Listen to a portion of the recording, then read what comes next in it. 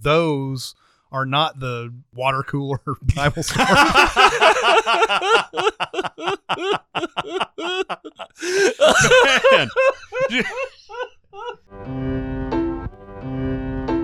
Welcome to Sincast, presented by CinemaSins.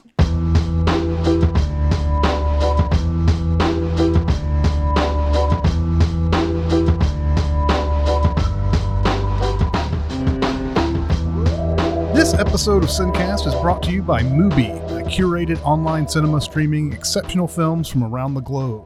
Each day, Mubi introduces a new gem, and you have 1 month to watch it. From cult classics to acclaimed masterpieces, every film is hand-selected by experts. Try Mubi free for 30 days at mubi.com/cinemasins. That's mubi.com/cinemasins for your extended free trial. All right, everybody, welcome to the Sincast. This is Chris Atkinson from CinemaSins, joined as always by the voice of CinemaSins, Jeremy Scott. Howdy. And from Music Video Sins, Barrett Sher. Hello, everyone. And today we're going to do a little something different. Yeah. We're going to take a road trip. On the road again. The most time-honored tradition of all, the road trip. Oh, the places you'll go. Are we there yet? No. Are we there yet? No. Are we there yet? No. Yeah. We're going to start alphabetically. Yeah. And we're going to do Alabama and Alaska. Uh-huh. Alabama, Alaska, Arizona, Arkansas.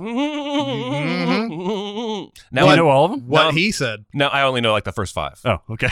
And then I'll always transition I into thought Do Your Ears Hang for Low. sure you were going to go through all 50 there. Nope. I thought for sure you're like, I know this song by heart. I can go through it. Give me 1 second. Let me pull. I want to give credit to the person who kind of suggested this. No. It wasn't Charles Bone. Everybody listening to this is going to This be wondering was why we keep our talking idea, about him. and it has always been our idea. Yes. If you send us a suggestion, we own it. That's right. Kyle Campa. No, but yeah, thanks to Kyle for suggesting this. We think this is a pretty good idea. We're going to at least try it. Yeah, we're going to go through all the states Yeah. and figure out we're going to go through the movies that it takes place in, and then we're going to kind of get an overall feel for how each state is portrayed, because it's very, very different, especially these first two. You can't get more different, Alabama and Alaska. Mm-hmm. By the way, when you first sent this, I only half read it, and I thought you were suggesting a literal road trip where we would the three of us go to all 50 states. That'd be awesome. To do content about the movies. And I was like, this guy doesn't know me at all. Travel drives me crazy. It makes me super anxious. And then I went back and read it later, and I was like, oh, podcast. No, that makes sense. That's a good idea. Yeah, so Alabama has a pretty decent mix of stuff, but what the prevalent one is generally dealing with racism and things like that. So you have, I'd say Selma, and I'd say To Kill a Mockingbird. Well, there's a lot more that maybe we haven't seen. Yeah. Sins of the Father, things like that.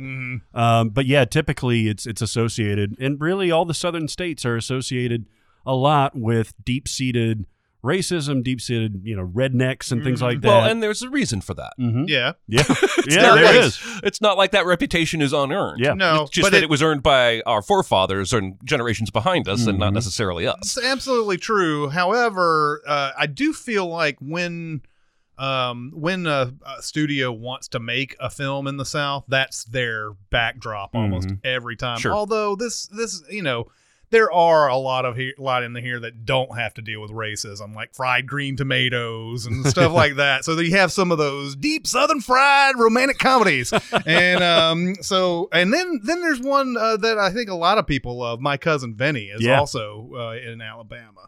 My Cousin Vinny starts off with that, stereotypical redneck story, but it definitely adds. I love that movie. It definitely adds some nuance to it, especially with the Fred Gwynn character, the judge character, the prosecutor. Yeah, the Fred Gwynn character seems like he's just going to be some backwoods judge who doesn't know what's up, but he's always on to him. Now, one thing that the movie sort of like suspends in air is his character like never seems to look deeper into this lawyer that obviously shouldn't be practicing law, like until the very end. Like he's pretty sure this guy shouldn't be practicing law here, but he can't figure that out throughout the entire course of the trial. but still, he's smarter than and more and fairer than you think that Yeah. he is, that he's going to be, and everything. And so sometimes they take those stereotypes and everything and turn them into something that's fun or meaningful or whatever. Yeah, you can make an argument that they stereotype New Yorkers just as much as they do. I almost said that. Oh, yeah. That My Cousin Vinny almost has as much or more to say about New York stereotypes as it does Alabama. Right. That's true. that he's comfortable sleeping in a prison. Juxtaposition of the two Right. Yeah. playing off of each other. It makes both look more extreme. Two Utes. But even, I mean, it does turn it on its head, though. I mean, the Marissa Tomei character, you could probably sit there and go, well, she's just the nagging girlfriend and all that. And she turns out to be like super important to the movie. Right. Although that's another thing that I doubt highly would ever happen in an actual trial. But Pause attraction. yeah, exactly. It's a bullshit question. This car doesn't have the 65 never had blah blah blah. But yeah. So yeah, that one's a good one. What else on here? Oh, Forrest Gump obviously is probably the most popular one. Yeah. I guess there's a lot of it is in Alabama, although most of it is away. Right. I think. Oh no, yeah, most of it is. Oh no, it's him. about half and half. Well, country. every time he's visiting his mom, all the kid stuff, the college stuff, that's all Alabama. Yeah. Every time they go back to that house, they're always in Alabama. Greenbow, Alabama! Yeah, yeah. George Wallace is in Forrest Gump and Selma. Oh yeah. Wow. Played by that's- Tim Roth in Selma. I still don't know what to think of that, by the way. That is weird. There were a lot of British people playing Americans in there. Now, like when Get Out came out, Samuel Jackson was a little upset that Daniel Kaluuya was playing an American character. I don't know if it's the same kind of thing here. And I disagree with Samuel L. Jackson, by the way. I don't think that you need to be American to tell that story. And I don't think you need to be American to tell this story necessarily. But it was a little jarring in Selma to see Tim Roth and like Tom Wilkinson playing Lyndon Johnson and Yeah. a lot of stuff like that. But Did you like Selma? I did. You have to. I mean, you don't have to like Selma. No, actually. you don't. It could have been ham-handed Yeah. and terrible and like beat you over the head with a bunch of stuff and everything. But I thought it told the story It's pretty well. powerful as shit, man. Yeah, it is. Yeah, that walk, both of the walks over the bridge, because I've been over that bridge. Oh, yeah? And I was actually born in Alabama. I was born in Oh, yeah? Birmingham, and been through there many times. Birmingham's a shithole. It's actually getting nice now. Well, I went 15 years ago and found it to be a shithole. So it's forever a shithole. Yes. Well, and I used to go to Alabama every year as a kid because I have relatives down there. So I'm familiar with small town Alabama and everything like that. But I don't think to that kind of degree. I mean, it's, I didn't have any kind of experience down there with people just being like just openly racist. Or of course, this was the 80s, but it's still around. Well, the reason that things like Selma, this story has been told a lot, obviously. But the reason that it's important is that, like, obviously the lessons aren't necessarily sticking. And somebody like me who grew up in the South, that's been, to these areas, I just didn't get the human element context that this movie kind of brought to me. So yeah, even somebody that's right next to it can get something very powerful from something like that. Yeah. But yeah, Forrest Gump has a little bit of the civil rights movement in it. It's just the George Wallace trying to bar the two black students from going into the University of Alabama and stuff like that is in there. But not really too much. Doesn't focus too much on it. She tasted like cigarettes. Smokey and the Bandit, is that part of the leg of the trip? He starts in Texas and goes to Atlanta, right? Yeah, I think that's what it is. Yeah. So it's not like an Alabama movie, but it does go through it. Yeah. At some point. Yeah. I love me some Smokey and the Bandit. Man, you guys are just rattling off movies I never cared about. My Cousin Vinny, Smokey and the Bandit. I'm just like, My Cousin Vinny? I saw it once. I didn't. Really? Oh, I don't think it's bad. oh my God. I didn't connect to just it. hurts me. It hurts. I'm sorry. hurts I'm so not, much. I'm not going to trash it. It hurts. Just and didn't. then and like and Smokey the Bandit's not a great movie or anything, but it's just stupid fun. Oh, it's hilarious. Yeah. And then there's a small section of Borat where he goes through. Mm-hmm. Where there's a bunch of racists. Yes, there is. It's amazing in Borat how he just gets people to talk by relating to them. Yeah. All the way through that, and he's like, like we're trying to do something about Jews out in my country or whatever, and that guy's like, yeah, we're trying to do the same thing here. Yeah, and yeah. you're like, good God, Oh my man, God. are you serious? That's the car dealership guy, right? Yeah, I think so. Where Or he's like the like- rodeo. There's a rodeo or There's something. one. Yeah, there's one there, but the car dealership one where he's like, okay, how fast do I have to go to be hitting a Jew? And he's like, well, how hard do you want to hit him? Hard. yeah. Yeah. Oh my God. even like referring back to that makes me feel uncomfortable. But, Yeah, I know. I mean, that's what the brilliance of Borat is. I mean, there is a lot of silly, stupid stuff in Borat, but man, does it really like underneath the subtext of that movie? Oh yeah. Oh my God. Yeah. It just sort of exposes the human race. There's another Sacha Baron Cohen movie in Alabama. Is there? Oh, Talladega Nights. Yeah, I don't know if that's his movie, but he's definitely in it. Yeah. Oh, Ricky Bobby. Is Yes. this okay? So of all of the Adam McKay, Will Ferrell movies, where do you think this ranks? I don't know which ones count as Adam McKay, Will Ferrell movies, Anchorman. but I this, have always liked. Step Brothers. Yeah. I think I've always liked this more than most people, and Yeah. I think most people are affectionate about this movie. Mhm. This is well before Will Ferrell got hit or miss for me. I just think he's firing on all cylinders in this movie. Talladega Nights. I have grown to appreciate that movie, much like a lot of these Adam McKay movies. When I first watch them, it seems like I never like them it's right at crazy. the beginning, and Yeah. then later on, it's like, yeah, that was funnier than I thought it was. In Talladega Nights, I kept having a problem. Here's the problem when you're a Southern person and you watch a Talladega Nights and you feel like you're not these characters. Mhm. You feel like everybody thinks you're that character. Mhm. And that's the thing when they represent characters like this who are just like super like shake and bake and all that. You're like everybody thinks that. I remember when I moved to New York. First off, I don't feel like I have a Southern accent. Like when I listen to myself, I'm like I don't really hear it. Like I can hear it in other people and everything. When I went to New York, I might as well have been in Deliverance because those guys were like, "Man, you have a really different accent." I'm like, "Yeah, I guess."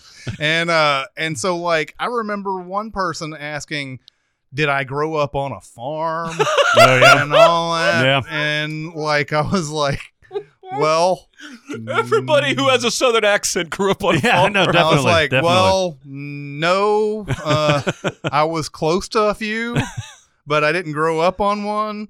There's actual cities and stuff. And- buildings with yeah. indoor plumbing. Right. Well, and this is we've all talked about this before, just about Nashville, and it's you see it on like a Titans broadcast on a national network when they come back from commercial. They're always showing you the honky tonks on Broadway and the boot store and Yeah. the Ernest Tubb Records, and they're not ever showing you. So your perspective is warped into thinking this is what Nashville is, and I guess from a tourist perspective, there's a certain amount of that, but it's frustrating to be a resident of Nashville and know how much we have to offer that has nothing to do with country music. Yeah. and not ever see it represented.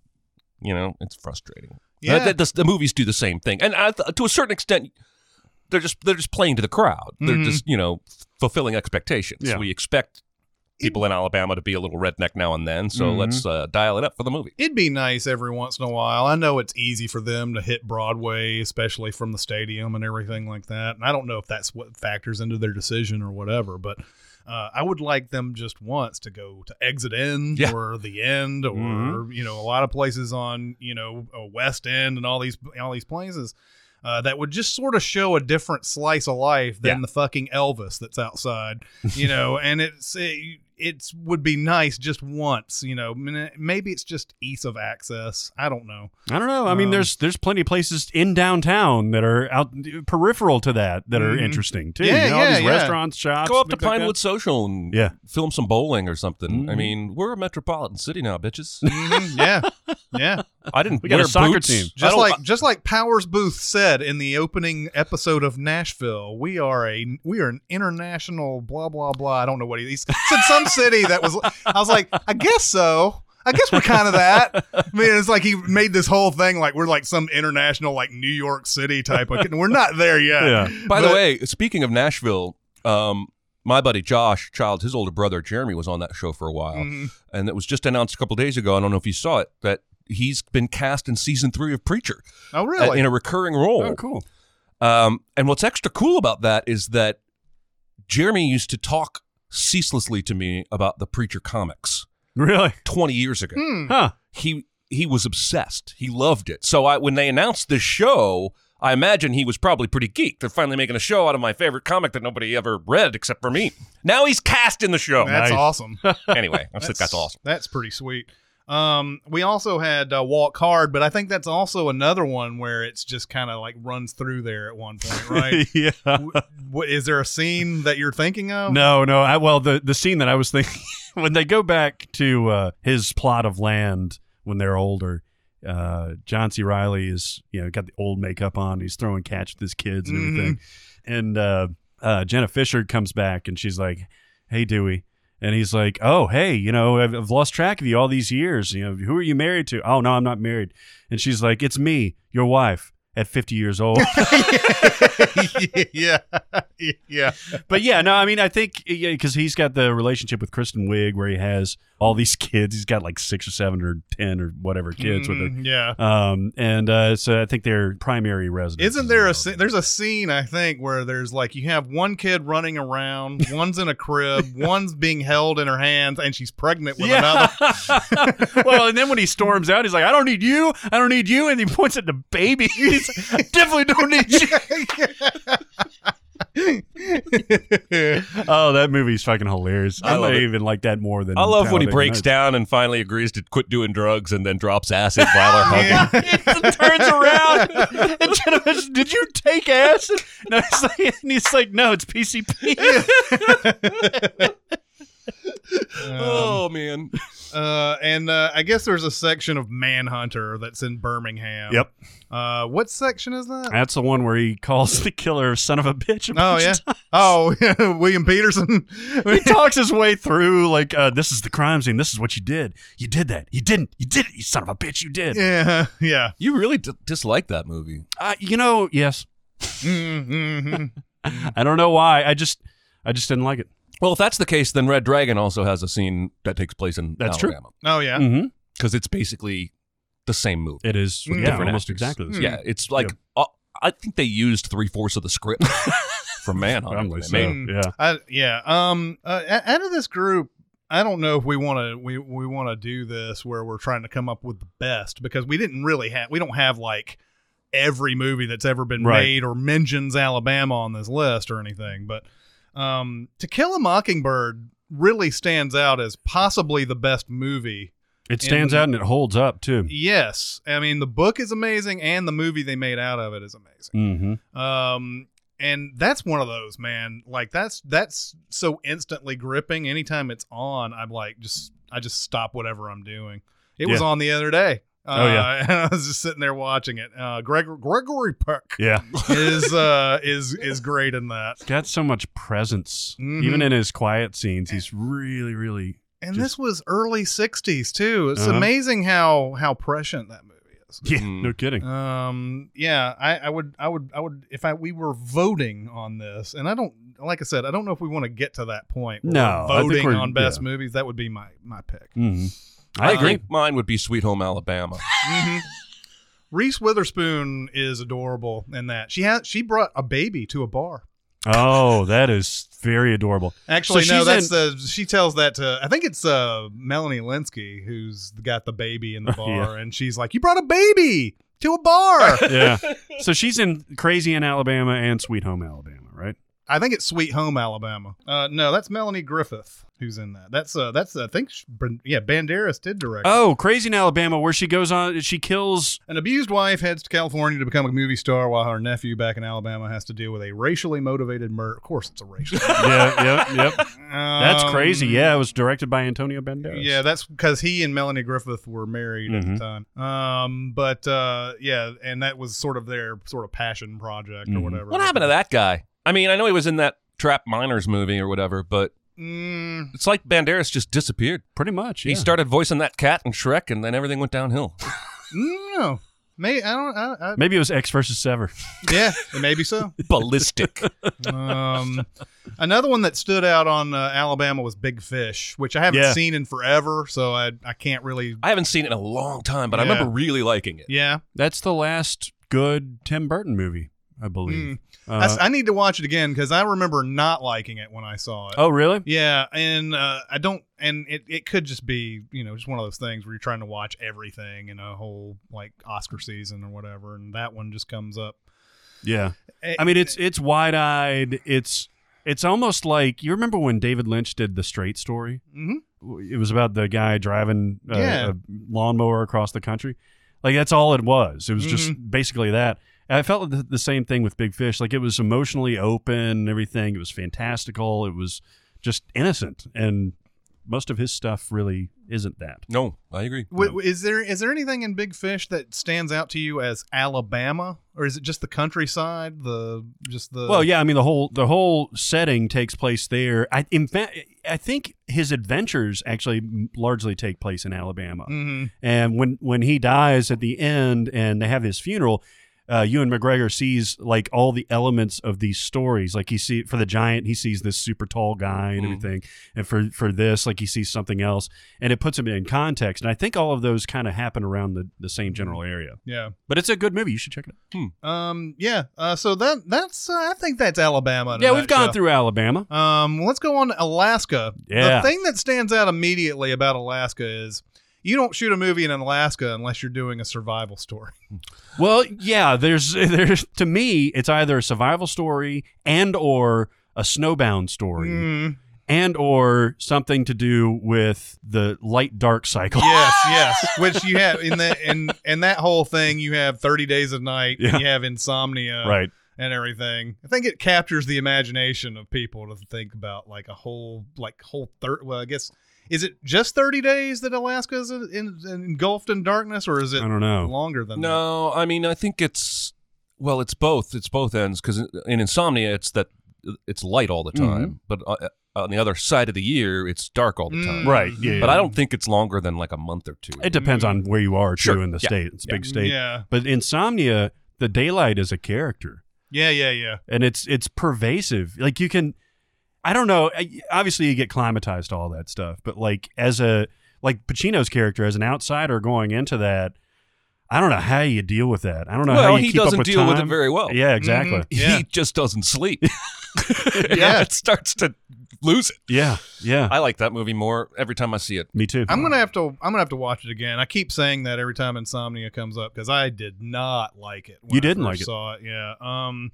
But you see stuff like Grizzly Man, and you see Into the Wild and The Edge, and I love The Edge. Yeah, The Edge is awesome. One of those just gems from the 90s that more people should watch. And every time a new survival movie comes out, I'm like, do we need one anymore? The Edge did everything, right? Yeah. And The Gray is in this one too. Yeah. But out of that group, I guess. You laughed when Grizzly Man was brought up. Well, because you need to know what you're getting into when you watch Grizzly Man. Yeah. Because my wife is a huge fan of. That's going to be the weirdest thing I've ever said. I was going to say like Northern States. No, that's a thing. She likes nature and Yellowstone and grizzly bears and all that kind of stuff. So we see this documentary called Grizzly Man, and we go to pop it in, and we're expecting something not too far off from like a Planet Earth episode. Right. That's not what this is at all. This is put together footage. This guy shot himself. He's a crazy person. Yeah. And he tried to go out and live with the bears. And they ended up eating him. Yeah. And he's really fucking weird. He and the whole. I mean, I think it's a worthy watch. I would Mhm. even recommend it. But you need to. It was such a bizarre experience for me, thinking I was going to get one thing and then getting this completely opposite thing. You're probably That's thinking why I chuckled when you bring up Grizzly Man. like Jeremiah Johnson or something, right? Well, Is what you yeah, thought I was expecting like White Fang or I don't know. You know what I mean? Like, I wasn't expecting. What which I is got. also set in Alaska. Yep. Yeah. So's Mystery Alaska. Yeah. Did you ever see that? Oh, yeah. Yeah, I'm a that's where hockey they fan. take on the New York Rangers. The right? New York Rangers in a stunt that would never happen. I know. But yeah, getting back on Grizzly Man, like that's one of those that Werner Herzog did that movie. Yep. And it's I don't know. Yeah, the dude is weird. Although you do sort of latch onto his cause. He's trying to make sure that the bears are protected and not getting shot and all that. And from what he's saying, it sounds like nobody is around to help them out and nobody cares, and he's the only one who does. That's the reason why I think he's so driven in this movie. Yes, he is a crazy person, but it's one of those type of things where if you have a singular cause in your life Yeah. and you see nobody else doing anything about it, you're going to take that upon yourself. And I think the sort of the moral of the story is that he sort of gets lax, I guess, with he thinks that the bears actually care about him and everything. Right. It's easy for us humans to believe that the animals around us that just tolerate us or whatever Right. love us. Yeah. And so like, especially if it's getting to a situation where they're hungry or anything like that, they'll give two fucks about you. Yeah. You know? Yeah, that's what always kills me about you ever seen that viral video of the lioness that somebody goes back to the safari after raising this lion cub? Oh, yeah. Mhm. She And hugs it's I him. will always love you and hugs. And Yeah, like, yeah. That is not a good lesson to be No. Well, telling no, people. it's not. And like, my wife and I like to think of our cats as that they love us or Mhm. whatever, like we're their parents or what have. I just read this article a couple days ago. A new study shows cats probably just think humans are big cats. Mhm. They don't like have an emotional attachment to us the way that we think they do. We create that in our minds. I'm pretty sure that's what this guy did with the Yeah. Grizzlies. I think at first you see him, he's like, you got to be careful. You got to be careful about this stuff, and you see him just kind of being that way. But I think as you see him shooting day by day by day, he's sitting there going, he thinks he's one of them almost. And there's a point where Werner Herzog actually listens to the audio tape of him dying and everything. And it's just him, like they just take a shot of him listening to this through headphones. And he tells I guess it's the sister. Yeah. I think it's the sister. He's like, don't ever listen to this recording. You should get rid of this immediately. Yeah. As I imagine it's just the most awful thing that you could ever hear. Yeah. It's the real life version of The Revenant. Yeah, yes, it is.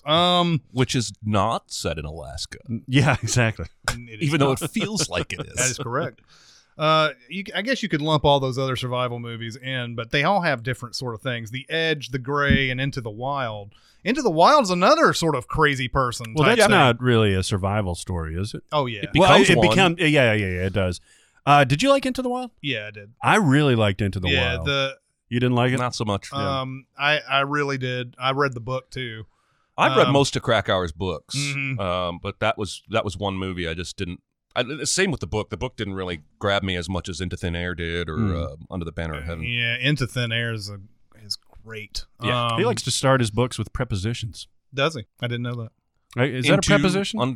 Are they prepositions? I mean, I think he's got an into or a, I guess so. I was never very good at math. Did you guys watch that? Did you guys watch that new Incredibles trailer? Yeah. It's like, why would they change math? I like Into the Wild because I first off, the Hal Holbrook performance, which should have won the Oscar that year. Hal Holbrook's amazing in it.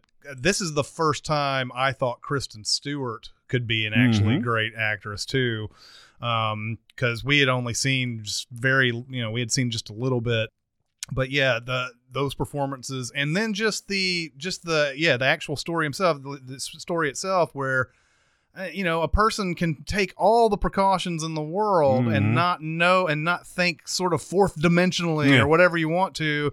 Like the theory in Into the Wild is that he crossed a river that was frozen, and then he didn't realize it was going to be melted by a certain point in time. Even in a month that you would think wouldn't melt a river or whatever. Right. Like you think that's always going to be frozen because you're in Alaska and whatever. But him having to trying to survive all these days while that river rages and there's no way to get back to where he's going and everything. It's it really appeals to me. I understand that, characters who do stupid things, a lot of times we sit there and go, well, he deserved it. He didn't, if you're going to be stupid, that's what's going to happen to you. But, it's fascinating to study those characters. Yeah, and the whole stuff leading up to that is really, really compelling. Good actors. Vince Vaughn is in this, Vince right? Vaughn. I think Jenna Malone plays his sister. And Emile Hirsch is really good. Yeah. Sean Penn directed it. Mm-hmm. But I really did like that.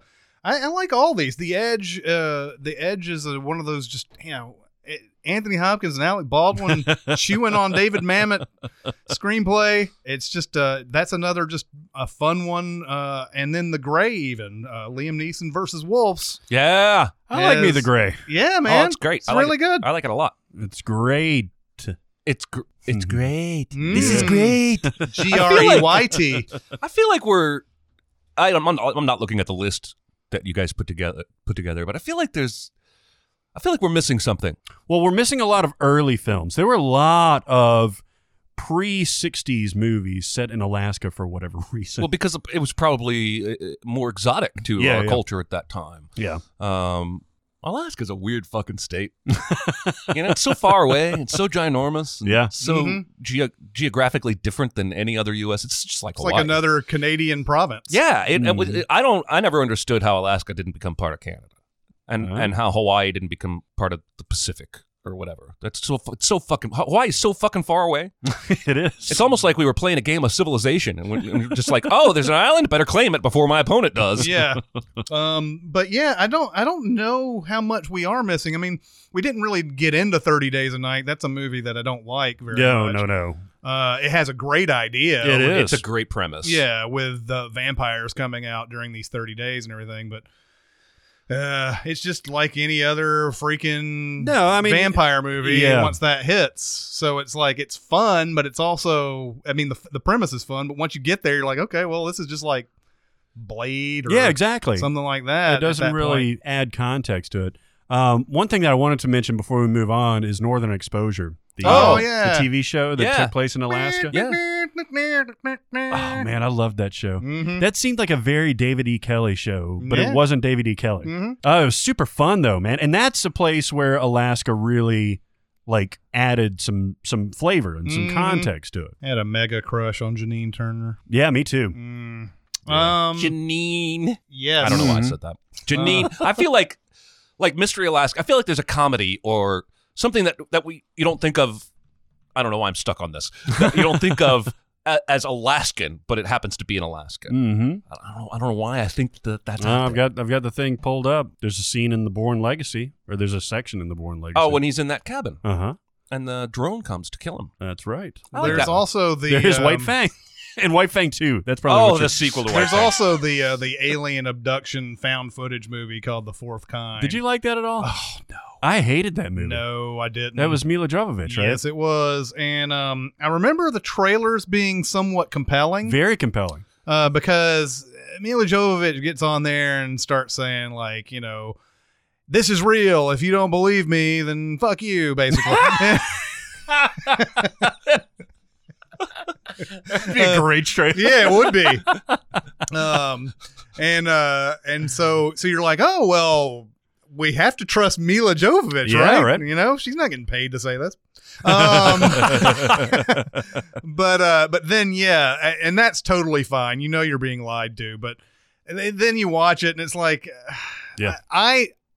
here's a trope in these found footage movies that I really I get tired of after a while. I understand that you want to simulate this whole somebody was shooting it with a camera or whatever, so you have the shakiness and all that. Then you have the little static breaks Yeah. and stuff like that. Like you couldn't really totally see everything because, this is a real camera and like it got disturbed during the shooting and everything. And that movie takes it to a whole new level of like you're not allowed to see anything that's cool here. You're just going to have something that like briefly shows up and you're like, oh fuck. And then it cuts away. So yeah, I didn't like The Fourth Kind at all. Yeah, me neither. So overall, like you said, survival movies, remoteness, light cycles, things like that. And hockey. And hockey. And hockey. Then out of these, I would recommend the most Insomnia. What about that Paul Walker Good. dog sled movie? Is that set in Alaska? Oh, is that 8 Below? Yeah. I'll That be was honest. a good movie, by the way. I know. I'll be honest. From my perch here in Tennessee, Alaska, Canada, and the Arctic Circle all run together. Oh, man, that's racist. Well, you show me snowy mountains and a survival kind of thing, a guy on a dog sled. Could be any of those places to me. I don't really know. 8 Below was in the Antarctic. Okay, just like The Thing. yeah. Oh, wait. No, The Thing was the Arctic Circle. I think The Thing was the Arctic, but The no, Arctic- it's in Antarctica too. Really? Yeah, Fuck. Is there any movie set in the Arctic Circle? probably like I don't know. The beginning of National Treasure? Yeah. Yeah, I think so. I think it might be. The end of Captain America?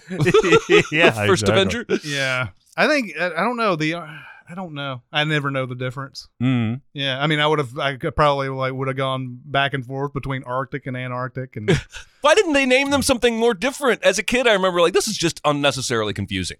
The word Arctic is in both of these places' names. But they're both polar opposites, literally. Sure. So you could have one thing and then ant something else. The same thing. just you should just name it something else. Yeah. Yeah. You should name one Rick and one Steve. Right. It's like there's for AM and PM, it's anti-meridium. Went to and- Rick and last week. pre-meridium. It was cold. I watched 10 minutes of a movie set in Antarctica with Kate Beckinsale in it called Whiteout. Yeah. Mm. You ever heard of this? I remember it coming out, yeah. Again, like 30 Days a Night, cool premise. Mhm. She's apparently the only cop, and they're doing changeover of employees, and it's about to go total darkness for however many days, and she has to try and solve the murder before she's left in total darkness with the killer. Ah. And 10 minutes in, I gave up. It's not good. No, I wasn't enjoying any of it. Plus, there's 40 fucking people in this station, and I'm like, I didn't think there was that many people in Antarctica. Maybe I I'm don't know. just ignorant. It but depends on where, I guess. it's like the most inhospitable place on Earth. Yeah. By the way, I just looked up Whiteout, and it came out in 2009. The poster for Whiteout is indistinguishable from any Underworld movie Oh, really? because it's got Kate Beckinsale on the cover, like big, huge face on the poster, and then like her blue eyes, like just shining on the thing. You can see right there, Oh, yeah. right there. All right. That is an Underworld That's poster. Underworld. Also, but- maybe I but got there's it a lot of wrong. white. Maybe it's not darkness. Maybe there's a snowstorm coming or something. Oh. I don't Well, remember it's a what it white was. out. White out. If you'd see, you had an opportunity there with your movie called White Out, and it's about snow. Uh-huh. All white poster. Yeah. Yeah. Just a white poster. Could also Words, be the White sequel Out. to Get Out. This is going to be difficult to describe, but on Calvin and Hobbes, there's a thing where Calvin he draws this little like tiny black mushroom looking thing. It's kind of like a T there, and he's like, "What is this?" He asks Hobbes, and he's like, "I don't know what." He's like, "A polar bear in the snow blinking." It's like The Informant. Oh, yeah. Matt Damon's like, polar bears will cover their nose because all of them are white except for their nose. My question is, how do they know their noses are black? Do they see other polar bears? Do they look in the water and see the reflection? It seems like too much thinking for a bear is what I'm saying. Yeah, and he's like, if I did that, I would be disguised or whatever. Like put your paw over or whatever. We would be remiss if we did not talk about On Deadly Ground. Would we? Which Would we? we would, because remember, by the time Steven Seagal has beaten all the ass in this movie, he then goes on a fucking 20-minute speech about environmental issues and stuff like that. Yes, he does. Like it's a seminar at It the end really of the is. fucking movie. It's a sermon. It's almost like Seagal went to the director and said, "Look, man, we have to do this, man. You know, like I'm gonna beat your ass if we don't have a 20-minute seminar at the end of this movie." Listen to some of the names in this movie, by the way. Character I know, names. it's unbelievable. So Steven Seagal is Forrest Taft. Then you have the main guy, Michael Caine is Michael Jennings. And then you have John C. McGinley is Magruder. Magruder. You have Johnny Redfeather, Big Mike, Yep. Hugh Palmer, Homer Carlton. Yeah. Just a lot of like testosterone based. Oh, yeah. Yeah. Oh God. So those are the first couple of states. We'll see how this goes. You know what I like about this already, talking about this, is we're getting to talk about movies we don't generally get to talk about. Yeah, not on Deadly Criminal. Well, yeah, sure. I don't think that's come up before. But we've also not talked about like some of these other movies. Like we get to talk about the best of the best of the best sometimes. And sometimes we get to our like, you know, oh, here's a little scene gem or whatever. But focusing it on this sort of put some other movies out there that we may have not talked about a lot before and everything. So so far I kind of like that. Me too. You want to go do some rants? Yeah, let's do some rants. Do it, baby. I feel like I'm taking crazy pills! I'm as mad as hell. You've never seen me very upset. Lord Jesus! Lord Jesus! Why you always just with me? I told you downstairs I didn't prep for the show. I'm gonna have to do it on the fly. You want to start with All the right, rant? I'll start with one. This is a simple one. 50 Shades Freed made $38.8 million. God damn it. Domestically, made $100 million worldwide. God damn. Wow. What are we doing wrong? I don't know. Some people are gonna take that like we literally want to damage movies financially when we're talking about them. But okay, so the movie didn't make as much as 50 Shades Darker did in its opening weekend, and it won't make as much overall. Mm-hmm. So there is some fatigue there. But after you watch 50 Shades Darker, and I believe all three of us in this room watched that. Unfortunately. Yeah. What was it about 50 Shades Darker that made people go, I want to see the third chapter? Okay, I have a theory here. Mm-hmm. I think it's a combination of two things. I think we're slightly underestimating the horniness of the middle American housewife. Okay. And then I also think I think people just feel compelled to complete something when they've sat through two. This would be my wife to a T. She's a completionist. Really? She starts a book, doesn't like it, she'll read the whole goddamn thing. Really? Because she can't not finish it. And we've had our disagreements around this kind of thing before because, you know, if the movie's shitty, I'm ready to be done with it, but she wants to keep watching it. God, finish it.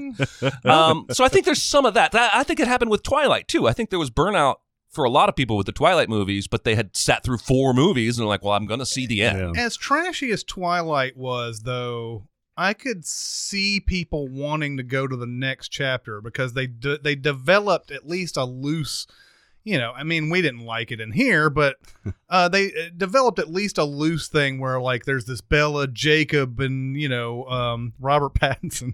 I can't remember the fucking names. Edward. I mean, I would have come up with it eventually, but you know how this shit is. But like they set up that at least, and you're like thinking, well, maybe, you know, she'll jump to one or the other, and I'm Team Jacob and I'm Team Edward and all that.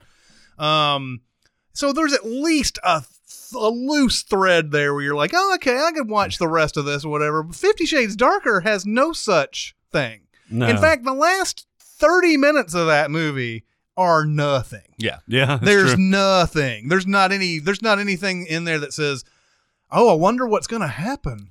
It's completely done. Yeah. With 30 minutes to go, the movie is done. Yeah. I've never seen anything like it in my life. 30 minutes. Yeah, he proposes marriage, but shit, who gives a fuck? Yeah. You know, like it takes 30 minutes and then they throw some goddamn helicopter crash in there. Like that's going to be anything. Yep. And then at the very tail end of it, they're like, well, Kim Basinger's still around. She's mad about something. Mm-hmm. And that dude that tried to fuck her in the office, he's still around. And it's like, yeah, but you never established these characters as anybody that I care about whatsoever. And so, yeah, maybe you have some sort of inkling that, okay, I want to see what happens with Kim Basinger, an asshole dude. But, like, there was nothing in that movie. Even the sex in 50 Shades Darker, I don't know how that satisfies anybody's, like, horniness whatsoever. It did nothing for me. Yeah. I mean, that's one of the few times that you'll see, like, you know, like some, like it was 10 sex scenes or whatever. Actually, during the sex scenes in that movie, my dick looked up at me and said, "Man, can we watch something else?" Yeah, exactly. I mean, you too. So even the sex part, even the horniness part, I don't really understand, because 50 Shades Darker really didn't have anything in it. That's true. There's so much better sex stuff out there. Yeah. I mean, whether it's like a dime store novel or something Well, like it's like that. that joke we made in a recent Sins video about, like, phone sex operators still exist. Yeah. There's an audience for phone sex operators. There's probably an audience for, like, they're still selling romance novels like crazy, right? Yeah. And women by the millions are buying them and reading them. I've read some of those because when I used to stay with my grandmother, that was her thing, and I'd have nothing else to read, so I'd read those. And then I literally read the 50 Shades of Grey, the actual book form. And it was awful. It was awful not only because the story's stupid, but it was written terribly. Like it just, the prose was off. It wasn't well constructed. So I guess, I don't know, man. It just kind of became a phenomenon, and I guess it's easily recognizable. It's how, elections go. You just see the Charles Edward Bone on there. And you're like, oh, Bone, I know Bone. Right. It's Charles Robert Bone. Charles Robert Bone. I can't. It should be Edward. It should be. I'm just saying, that episode of Seinfeld where Elaine wants that free sub. There's something there. There's something about finishing something you've started. I've eaten a lot of crap. I agree somewhat, but don't tell the producers of Divergent series. Because nobody apparently wanted to see how that ended. No, I agree with you. It should not be making this much money. And plus, 50 Shades Freed. Yeah. It's such a terrible title. Oh, yeah. Which is funny because she gets married. That's usually not a symbol of freedom. No, it really isn't. And you would think with a title like 50 Shades Darker, it would have gotten darker. It didn't. And, it should just get progressively, like, more kinky and whatever. Like, he should be stabbing her by the third almost, movie. yeah. Right? Yeah, totally. Sorry. I mean, he starts out the first movie as an abusive dick. Yeah. He's basically a criminal. If you're going to step things up, there's really nowhere else to go. It really isn't. It's got to be punching her in the middle of sex or something. So I can understand why 50 Shades Darker did okay. 50 Shades of Grey, okay, that's just a trashy, sex movie or whatever, and like it's got some kinky stuff in it. Based on that one, okay, I can kind of see going to something called 50 Shades Darker. I can't see people going to Freed, and I understand it made a little bit less, but not much less than that previous chapter. It's still a lot of scratch. Yeah, it is. You can't imagine that these cost a lot. They probably already made their money. Yeah, and that could be another. I mean, that's the reason why it's made, but I don't understand why the people come see it. That's the next thing. Yeah, no, I agree. A good rant. Yeah, I don't understand it either. I got a rant. Let's hear it. About. I'm going to run through these cliches, these movie cliches, until I run dry, which will never happen. Okay, we were just talking about in the outtake section pre-show about Blade Runner 2049. We all agree that it's a beautiful movie and that it's generally well done, right? I agree with that. However, just like every other action movie ahead of it, it devolves into punching and kicking at the film's climax. And I just don't get it. I don't get it. The whole thing is that Ryan Gosling is not a spoiler. I mean, he's a replicant. And he's a super replicant, like a model that really never seen before, except for his counterpart on the evil side. And rather than figure out a super way to get them to conflict at the end or to fight at the end, it's literally them punching each other over and over again and kicking each other over and over again. Happens twice in this fucking movie. I do love when he first meets Harrison Ford's character and Ford punches him like 6 times and then That gets all makes weary sense. and goes, well, we could do this all day or we could go have a drink. Right. Yeah. And actually, I was when I first saw that movie, that scene didn't make any sense to me because it's like Harrison Ford is holding his own against this super replicant, and then you see him just like taking it and just like he's almost rolling his eyes. It's like, really, do we have to keep doing that? Yeah. And that makes narrative sense, but it does not make narrative sense for the two most evolved beings in this movie, in an otherwise smart movie, to be doing this. Like, I guess there's action junkies that just want to see this. Well, it's extra frustrating in a movie like this because, and I don't love this movie. I like it more than the original Blade Runner, but I have a lot of problems with 2049.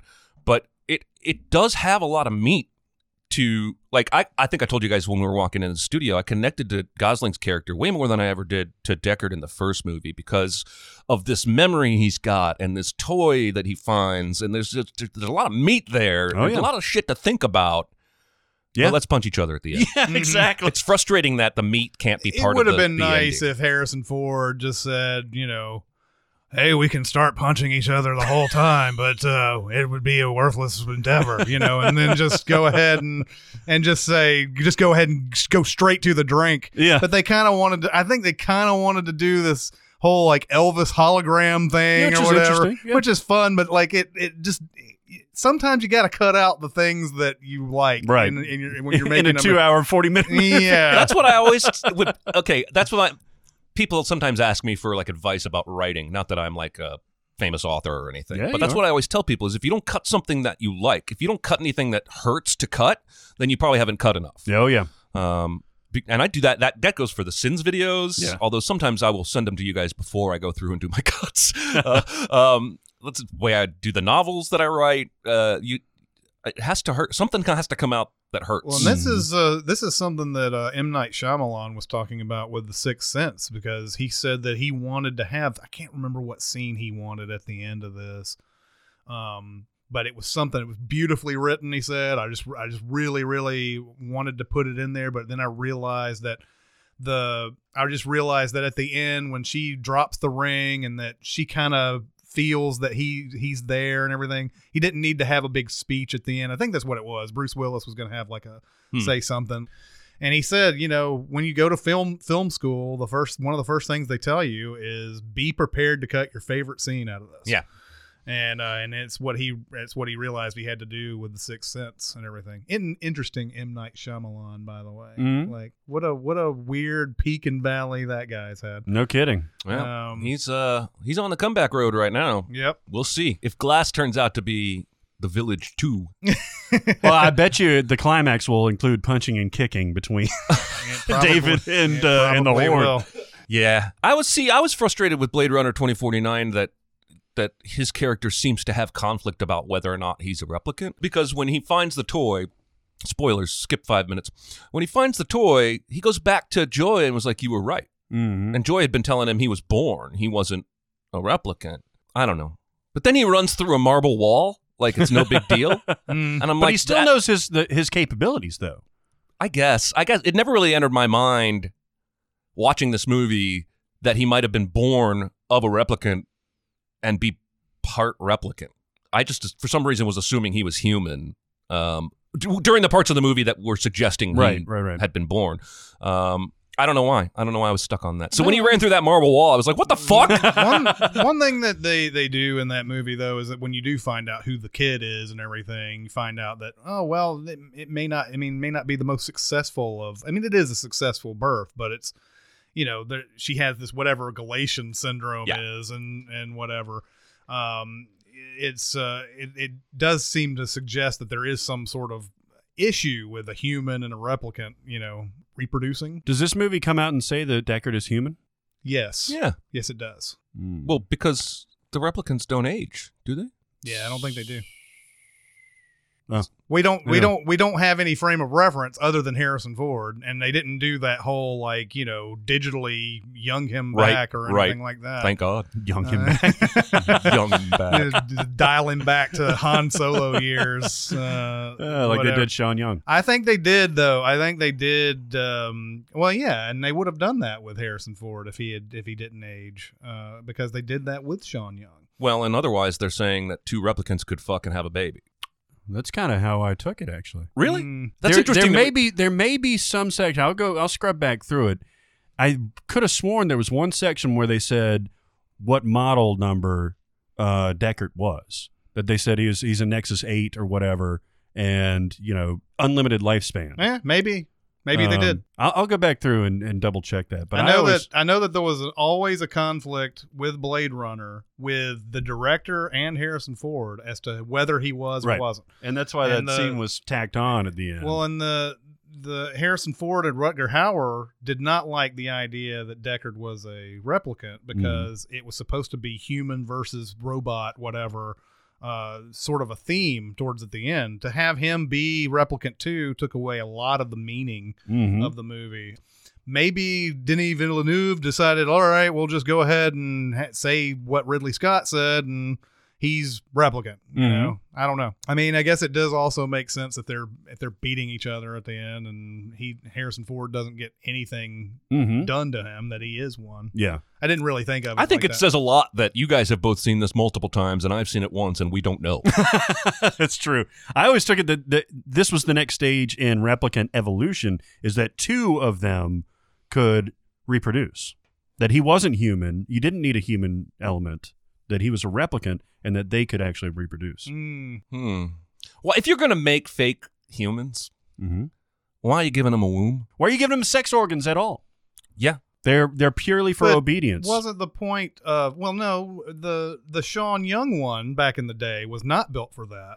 I'm talking about the new generation, the Wallace. Yeah, ones. the new generation, sure. Why do the Wallace generations have? But going back to the hoo-has. question of whether they have a womb or not in the era that you're talking of, the Sean Young model, all of them had to believe they were real Right. back then. So the rules of why you would put sex organs on the new ones as opposed to the old ones, that's not the same argument. Right. Well, I also don't understand why you'd give them things that look like bones and then write some kind of number on the bones so that once a bone is discovered, you can find out, oh, that was a replicant bone. Yeah. I'm just like, why not metal? Why Plot not convenience. Did you not see Terminator? All right, my rant is not movie related, technically. Restaurateurs of America. If you're going to put a bunch of TVs in your restaurant and set them all to different channels, and you're going to turn the volume off so that I don't get disturbed during my dinner, turn on the fucking captions. Ah, yeah. And I think nobody thinks about this because most people aren't half deaf like me. Right. But I watch everything with the captions, whether I'm pleasure viewing or writing sins or what have you. I need it. Because I can't understand. It's actually frustrating to go to the movies sometimes because I can't understand what certain characters are saying because I don't have the captions there in front of me. But I don't understand how we got to this point. Let's spend thousands of dollars on big flat screens, throw them up there on the wall for people to have something to look at, but not let them understand what's going on. That is weird. Especially when you set it to ESPN and it's some talking head show. It's one thing if it's a sport. Because I can watch a sport without audio and know what's going on. That guy just scored a touchdown. When it's a talking head, I have no fucking clue what he's saying. Why is the TV even there? I might as well be looking at a corner. I don't know. Normally, when I see this at restaurants, they do have the captions on. So that's really? odd. I've been to 3 places in the last week that none of them had the captions on. Really? A Mexican place, a bar and grill, and I forget what the third place. I think it was just a bar. Fine dining. I'll see it usually if they have multiple TVs. It's like one that will have it, and then the others don't or whatever. I do know that there also are people out in this world who are like, could you just take the captions off? Oh, yeah. Like they can't deal with it when there's captions. I don't understand that TV, at all. Because they can't avoid looking at it for whatever reason. Interesting. So there is that too, but I think it's more along the lines of what you're saying is that they're not thinking about putting the captions on in the first place because why would we or whatever. So, it's I think it's the same thing. The same sort of lack of care happens when you go to a sports bar sometimes and you're there to watch all the football games that are playing. And for some reason they'll have 5 TVs on this one game, and then there's 2 missing, and there's like, and you have to tell somebody, could you get this one game on there? Like this is the whole point of you having all these TVs is to have every game on there. And like sometimes that happens when the changeover happens at 3:15. There's all these new games and whatever. they'll keep things on that same channel sometimes and it won't flip over and you're like have to go and tell somebody this is the bowling. whole reason you exist Yeah. is because of this. Yeah, it's bowling or it's women's basketball, and nothing against women's basketball. I'm here to watch football. Or beach volleyball, which has its charms, but it's sometimes you got to tell them and it takes like 20 minutes to change it. I just want, if you're going to give me something to look at, give me some way to understand what I'm looking at. I totally It agree. doesn't make any sense to me at all, and I feel like way more places don't use the captions. It sounds like you guys have seen the captions at restaurants. I don't feel like I've ever seen them. Well, here's the counterpoint to it, is that if you do leave the captions on and say you're watching a baseball game or something like that, then the captions take up a certain chunk of the screen that you may miss something during like the play. Yeah, I just don't understand I don't why think there's too much thought. you put the TVs up Right. if you're never going to give them a second But you're thought. not really talking about sports though, because you No. can see that visually. I'm saying if there's an actual game on, go over and turn the captions off. I'm half deaf. I don't care. I can tell what's going on in the baseball game. But they don't pay enough attention to even know what's on the TV. But the ones you want captions for are what? Like they just happen to have TV show on, or It's almost always Fox Sports or ESPN or a news channel, and there's a host talking, and I have no fucking clue what he's saying. Yeah. And I don't know why that TV needs to be there. If you want to give me something as a customer to distract me, That's true. it's It just makes no you're sense. only going halfway. Yep. It's really frustrating. Yeah, it's there. Those TVs are there for sports, and when they're not playing sports, they don't They care don't give a what's shit. playing. Yep, I think you're right. You want to talk about Mubi? I can talk about Mubi. Oh man, Mubi. I obviously have seen a couple of more movies on Mubi. Yeah. Since our last podcast. I've completed the Jean-Pierre Melville thing that they have on there. So I've watched all of them. I watched Army of Shadows, which is really good, and The Red Circle, or Le Cercle Rouge. Ooh. That's the exact French. That is. That's how they say it. Did I tell you guys I taught Mike's daughter how to fake French? we went over there to Mike's house, and his oldest daughter was playing with a soccer ball, and I said, it's not a soccer ball, it's a football. And in French, they call it le ball de foot. And by the end of my visit, she was saying, le ball de foot. Of course. Well, I think Fake I'm going to French. say it for the rest I'm of the a day. bad influence. But the Red Circle of all the ones that I watched, and recently I found out that Bob Le Flambeur, Bob the Gambler, was a movie that like Quentin Tarantino and Paul Thomas Anderson and a lot of those consider one of their favorite movies, or Really? something like that. And I was surprised.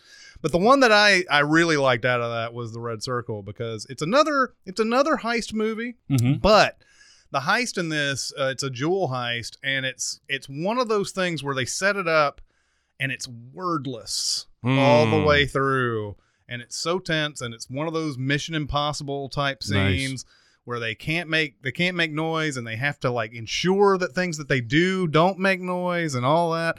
Oh my God, that movie is great. That's another winner that I saw on Mubi. Man, Winner, chicken dinner. I'm telling you, once you start watching movies on this thing, it's difficult to stop in a good way, because you're like, you know what? I kind of got into that genre, and now there's maybe 2 or 3 other ones that are right around there. And they actually have recommends at the end when you get done with your movie. They'll be like, you may also like this, this, this, and this. I know Netflix also does that, but this is obviously more niche, and it's more catered to your interests based on, what you just watched. Yeah, sort of in particular. curated. Yeah, it's exactly curated. And I mentioned last time I'm getting into French cinema. I saw a film that was directed by an Italian director but set in France. It's called Woman Times 7. And it's hilarious. It's from 1967. It stars Shirley MacLaine in each of 7 vignettes, and it's fucking amazing. Let me tell you who else is in this. Peter Sellers, Wow. in the get-go, in the first scene, he seduces a woman played by Shirley MacLaine who is literally on her husband's funeral march. Oh, really? Wow. It's so great. He's like, I wanted to tell you how much I love you. From us. And she starts walking away from the funeral. my God. It's so great. There's also Alan Arkin, Michael Caine, Wow. Rosanna Brazzi. Like, there's just everybody is in this Yeah. movie, and it's hilarious. What's interesting is it shows all the different facets of womanhood back in those days, like right around the sexual revolution and everything. And Shirley MacLaine, man, I haven't gone into like Shirley MacLaine's backlog, but she's awesome. Mm-hmm. So that's a strong recommend for me. And then another one I watched is a architectural documentary called D'Annunzio's Cave. Mm-hmm. If you're into some weird stuff, Yeah. I tell you what, man, that's the thing about a movie is that you're going to get a lot of experimental stuff, but you're also going to get stuff that, is stuff that everybody agree, like people who are real cinephiles Right. agree that it's really good movies and you've never had a chance to see them before and everything. So yes, there is some experimental movies and there's some that are going to be watching going, I don't know what's going on. yeah. But it's kind of my bag, too. Yeah, exactly. I mean, one that falls under that category. I saw it was from I think it's 2011, Sleeping Beauty, which has Emily Browning. Oh in it. yeah.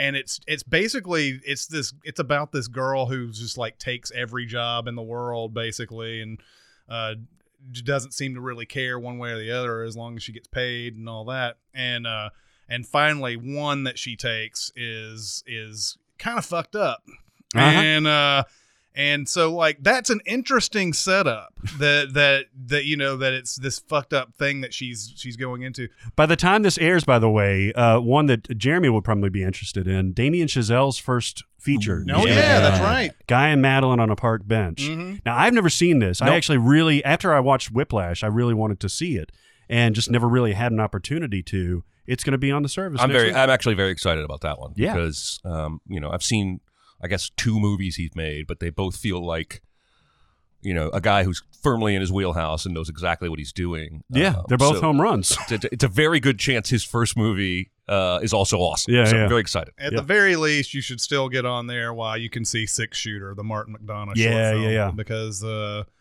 like I said, that was a complete surprise, completely, just totally ridiculously funny. Like, I wasn't expecting it at all. Like, the way it starts out, you're like, oh, that's going to be kind of a serious, whatever, introspective type movie, whatever. And, like, within 3 minutes, you realize what you're in for. Nice. Yeah. Well, listen, I hope you guys like this because we're talking about movies. We're talking about movies that affected us in one way or another.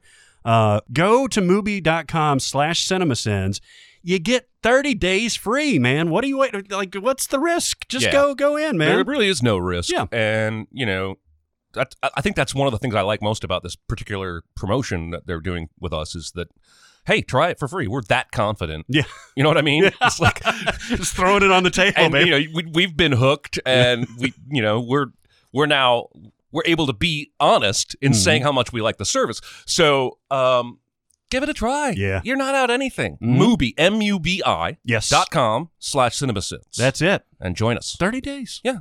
All right, do you want to go to some news? News on the mark. I've got an interesting news story. All for right. you. Have you heard about this Paul the Apostle of Christ movie? Only in your email. Have you heard about this before? I think I've seen the title. Is it a studio film? I think it is. It's got Jim Caviezel, who's not playing Jesus; he's playing Luke. And He's what going to hit all those Bible characters before Well, it's done. he really is a Christian though, right? Isn't I believe so. I think Yeah. like so. he had this rule that he when he'd have love scenes with other actresses, he would tell them don't get naked or don't like you'd always have to cover up and everything. So like anytime there was like nude scenes called for or whatever, he would always be like, I don't want to be in the same room. I wonder how he ended up in Deja Vu, because that's not a very Christian role. I don't know. He's like a mass murderer in that movie. It may not. He may be fine with everything else, but if you put a naked woman that's not his wife, and I know people like that. Yeah. Well, isn't there somebody who was famous for they wouldn't kiss in their movies because they were so in love with their wife they wouldn't kiss another actress? I don't know. I'm feel sure like, there is. I feel like I read that Story somewhere. like that's got to be true. It's got to be true. Yeah. Got to be. Anyway, tell us about Paul the Apostle of Christ. It's in a sense a studio film. Affirm Studios made it. Affirm sounds like a Christian studio. It name. does. Here's my question. Okay, so I watched the trailer for it. The trailer actually is interesting. It turns this into kind of like a thriller because Luke is going to visit Paul, the Apostle of Christ. Just roll like the credits. title promises. Yeah, exactly. Who is imprisoned in Rome and is awaiting trial and stuff like that. And it's like, oh, we have to get his letters out, which obviously is the basis for most of the New Testament. We have to get his letters out and everything. And it looks like it's interestingly paced. It's got James Faulkner. It's got Olivier Martinez. Like it's got some really interesting people in it. And I was thinking, like, maybe this will end up being a good movie.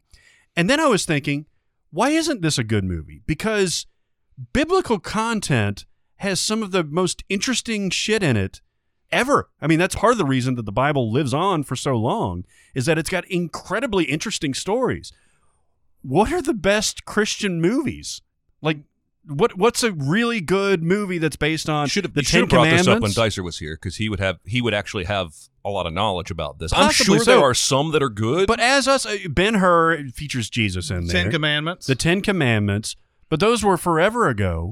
There's like It's a Wonderful suspenseful Life. stories. Yeah, exactly. Those also weren't being made to minister to people. That's what I'm saying. Like, you could just take the content and make it interesting. I mean, just put it on to film, and it will be interesting. You don't have to necessarily rely on making sure that people get the message. Well, I think people that's- will probably take that subtext, obviously. I think But that's the problem with a lot of quote unquote Christian films, whether it's the Kirk Cameron stuff, which is all like objectively terrible. Yes, it is. Or something like The Shack, right, which has big stars in it, but I can't get through 5 minutes of that movie. And it's because I think they're making the films from a place of ministry more so than entertainment. Right. The goal of the film is ultimately to bring people closer to Christ or bring unchurched people into the church. It's not to entertain. Now, if a studio went, well, okay, they made a movie like Noah with Darren Aronofsky. Right.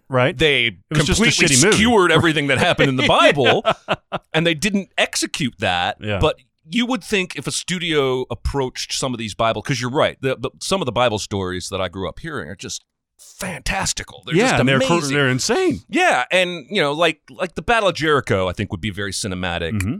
But I think if a religious tinged studio is trying to make that film, they're going to try and put lessons in there. Whereas from what we're talking about from a viewer's standpoint, the excitement would be in the action on screen, not the moral of the story. Right. But yeah, Gideon's story is fucking bonkers. I mean, I was looking. By the through way, it. I just described a Bible story as fucking bonkers. That's right. Preacher's kid. Isn't there a Samson coming out too? There is. I saw a trailer for it. Yeah. But it also had the feel of, well, it kind of felt like the 300, if I'm remembering right. Yeah, something like that. But I saw the trailer, and I said that looked pretty terrible too. But, Yeah, it does. And what? Oh, that's out now. Oh, is it out now? Is it really in theaters?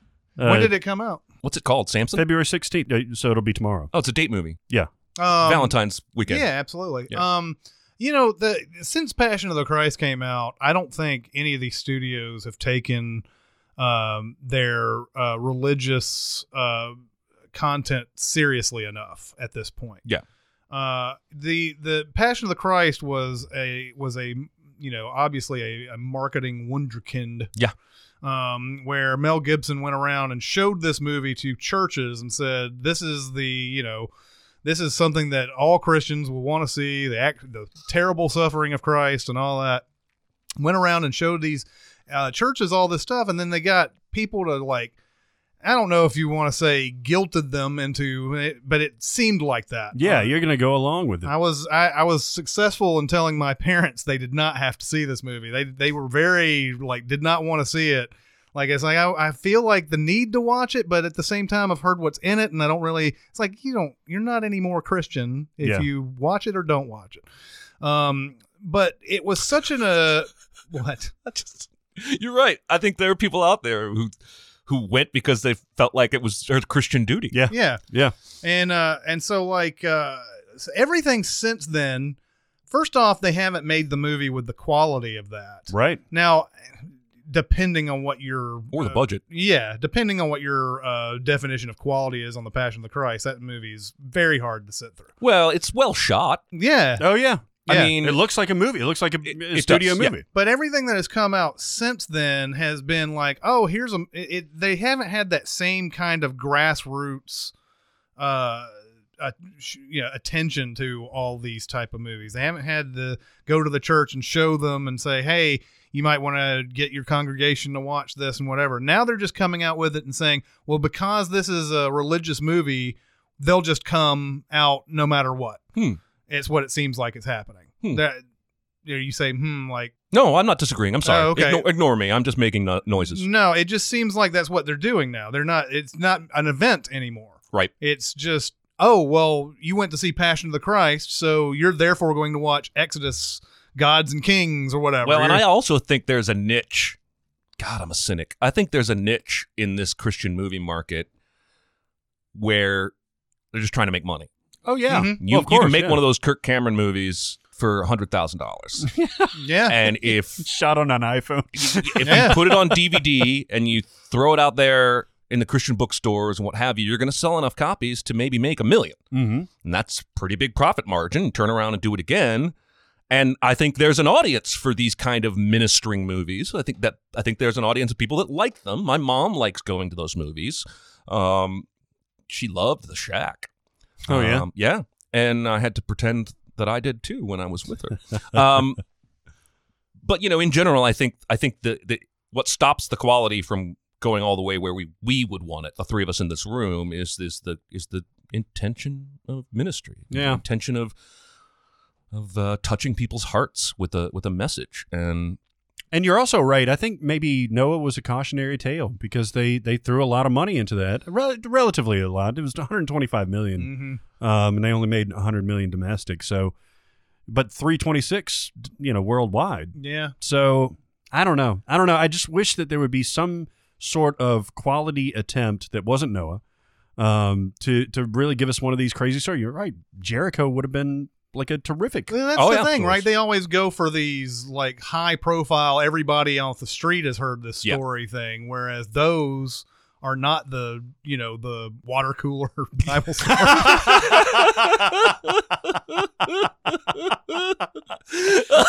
Man. Did you hear what happened with Ruth? Did you catch that episode of Samson last night? Oh my God, it was insane. Oh Jesus, that's awesome. Hezekiah, man. Well, even Paul has way more cinematic moments in his story and his life. Yeah, man. His conversion would make a much better movie than him writing letters from jail. Yeah, can you imagine him like out there like oppressing the Christians and everything, and then he has the that character moment. arc to come out. Yeah. Yeah, I mean, I think there's a lot of good stories to tell. The problem is just that I don't think Hollywood. I don't know what it is. Yeah. I think if it's churchy or biblical.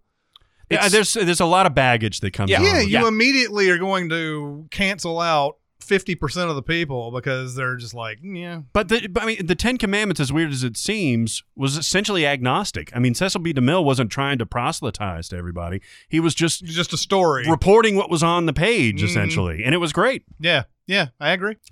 Anyway, that's my news. All right. That's my news. Good news. I have news, too. Yeah? Do you have news? Ooh, go for your news. So apparently there's a tiny little bit of whitewashing controversy around Annihilation. Yeah, what's up with that? The new Alex Garland movie, which I am super geeked about. Are you really? Because I've read a handful of non-spoiler reports from people who have seen it, and it got me pretty damn excited. Now, the problem is it's based on a book, and in the book, one of the two female leads is Indian, as in from India, right? And one of them is Asian. I think. And in the movie, Natalie Portman is neither of we those. have Natalie Portman and who's the other actress? It's another white American. Yeah, it's Jennifer Jason Leigh. Yeah, Jennifer Jason Leigh. Now, first thing I read about was 2-3 days ago, there's some kind of whitewashing controversy. And I saw Alex Garland's quote, and it was something along the lines of, I read a book, I thought it was fantastic, and that's why I wanted to adapt it and make it into a movie. And it just never even occurred to me that this was something I needed to not do. What I want to talk about is that Jennifer Jason Leigh and Natalie Portman have responded, and both of them said, this is the first I'm hearing about it. They never read the book? Okay, that's my question. Now, I'm sure there are actors, probably Christopher Walken, who would take a role and don't do any prep or research. Just walk in and go. right? But it's much more common when you see Brie Larson announced as Captain Marvel, and then the next week she's on Instagram with pictures of her reading Captain Marvel comics. Mm-hmm. She's trying to understand the character a little better. Especially if you have source material. I do not believe script. for a second that Natalie Portman didn't know her character was not American. I don't believe that for a second. Yeah. And it's actually shocking to me that both of them are going with that defense. I don't know. I didn't know. I didn't know it was based on a book. What? I didn't know the characters in the book weren't American? How? I agree that, especially with those two who I deem highly intelligent, that it seems unlikely. However, I can still give them the benefit of the doubt, because there are times that I think certain actors believe that if you read previous material, Yes. you're changing what you would do with the character because the book has a different kind of description in it that sort of colors your perception of what that character is. I do say it is unlikely. Like I would say that it's probably, it's probably 80% unlikely that they, or whatever, that they didn't know. But at the same time, I know certain actors, and this is, beyond any kind of controversy, have said, I chose not to read that book or watch the television series or whatever this is based on because I didn't want to start mimicking that. I want to have my own interpretation of the character. So I will give the benefit of the doubt here. I do say it is unlikely, but you can still have an interpretation. I understand that the screenplay is going to be slightly different from the book, but that's still your character. Like, how do you have a different interpretation of how the book portrays your character versus the There screenplay? are definitely actors that have that stance. They don't want to poison their connection to the character by reading the previous work. And adaptations are famously changing things about characters.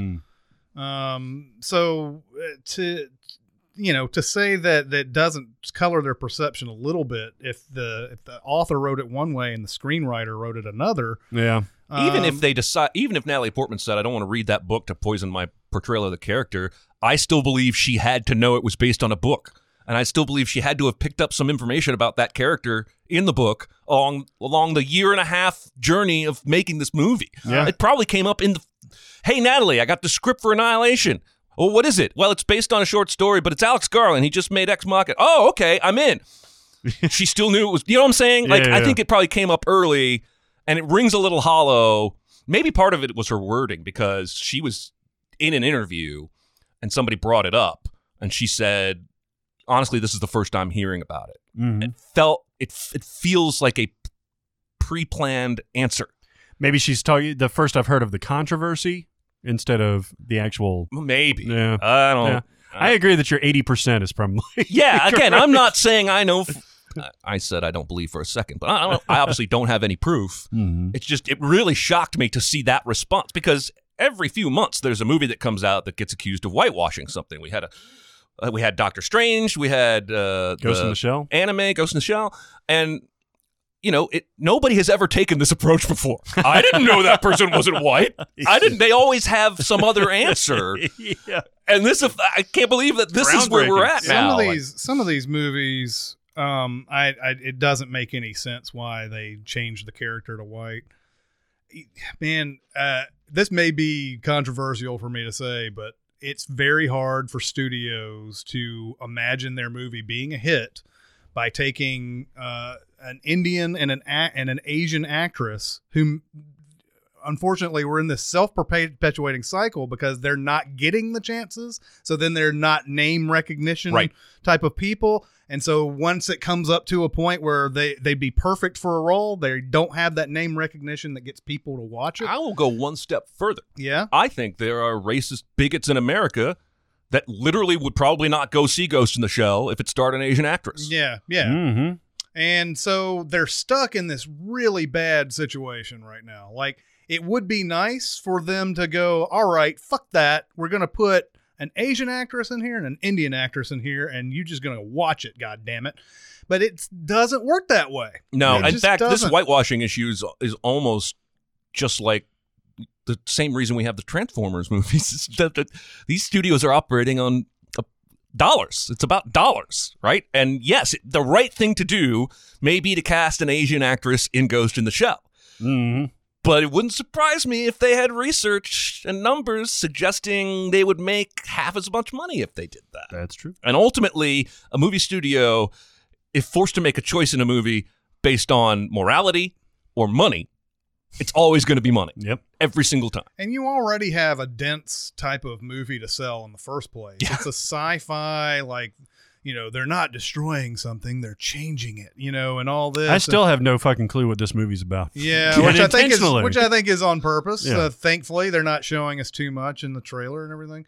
But yeah, I have a hard time. I know that it may offend people when I say something like along that lines. I'm with everybody. I want more. I want these actors to get. If it was written this way, then maybe they should cast someone who's that same race or whatever. But studios are looking at bottom line. Yep. And unfortunately, we're in a self-perpetuating cycle. Like, if we could get more movies that had these actors and actresses in them and they suddenly became bigger, then they could finally start, like I feel like Kumail Nanjiani could be that person at one point. Mhm. I mean, I think he's on the cusp of being that type of actor that might be able to carry a whole movie. You put him in front and center and everything. So you need more movies like Big Sick and stuff like that to start to prep everybody, and then they move up to the to the big time or whatever. To a certain extent, mathematically, it's going to happen eventually. Yeah. I might not be alive to see it, but Well, I mean, look at Black Panther. I mean, it's on pace to, the projections are huge for February release. Well, yeah, and don't think the studios aren't looking at that going, well, they're going to make a shit ton of money with this movie, and there's only like 2 white people in it. I know. And that is a good thing. Yeah. We'll eventually get there just because of the melting pot nature of America. It'd be nice to get there earlier because we're doing the right thing. Yep. But Hollywood needs dollars. Yep. Need them dollars. Mm-hmm. Yeah, we're going to get into a bevy of beehive topics on these news things. Great. Amy Schumer came out with that. We have that new trailer for "I'm So Pretty" or "I Feel Pretty." I can't wait because I saw a headline that suggested there's a controversy. I don't know anything about it. So the movie, it's funny. I read the article, the main article that's calling this trailer out. But as I watched the trailer first, I was like, this is kind of like Shallow Hal. Mm-hmm. And they mentioned Shallow Hal in the article too. So in Shallow Hal, if you remember, Jack Black is a guy who can only see super hot physically attractive women as attractive. He can't see anybody else that way. And then he has a experience with Tony Robbins in an elevator, and suddenly he sees all these women who are beautiful on the inside as beautiful on the outside. Really a lot of mixed messages going on. Seriously, this movie is fucked up. It is. Yeah. In I Feel Pretty, Amy Schumer plays a character who obviously doesn't feel that she is attractive, and then she gets hit over the head. Oh, boy. And she starts feeling that she is this type of attractive. So it's see, sort of premise reverse. alone, I think there's something to work with there. It's sort of a reverse Shallow Hal. Yeah. Sort of one of these things where, she doesn't see others this way. She sees It's herself. her own perception. Yeah, okay.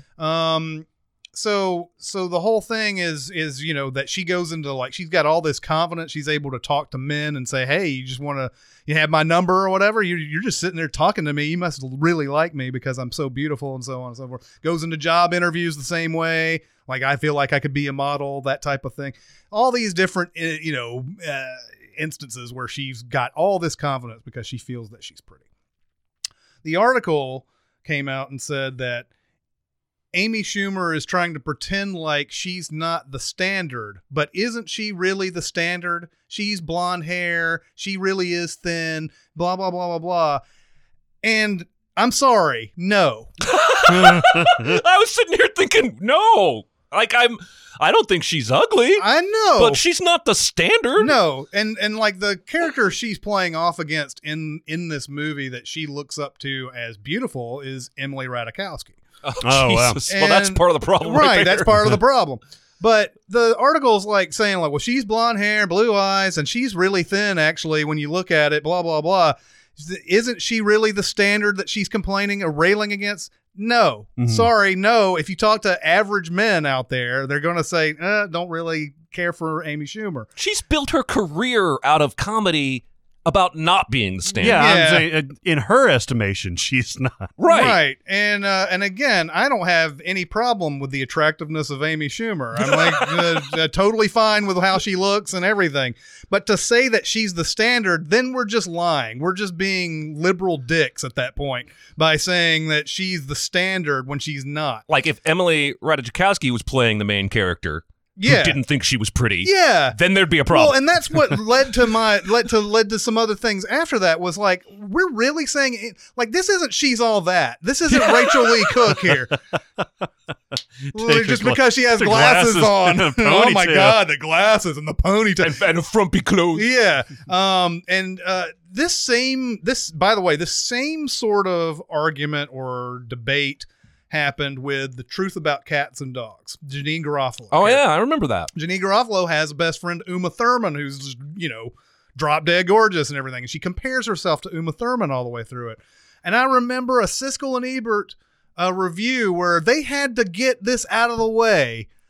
Is Janeane Garofalo pretty or not? And I think she is. And I don't think that there's any reason why we think that she shouldn't consider herself pretty in this movie. Remember, it's okay to love your dog. Just don't love your dog. Yes. So we had the same debate about Janeane Garofalo. That was 22 years ago. Jeez. That movie came out, and I mean, if you don't like it, you don't think it's funny, that's one thing. But to say that she's the standard, you're looking at things in a completely different way than most people. I agree. Well, and you're looking at the whole. It seems like having not seen the trailer, the premise of the movie is that she does not consider herself to be attractive. So you have to base your standards on what her standards are. Yeah, exactly. So it doesn't matter if she is Emily Ratajkowski. If she doesn't feel like she's attractive, then it's coming from her perspective. Plus, I bet there are women out there who are the standard who still struggle to see themselves as pretty. Mm-hmm. Yeah. Oh, yeah.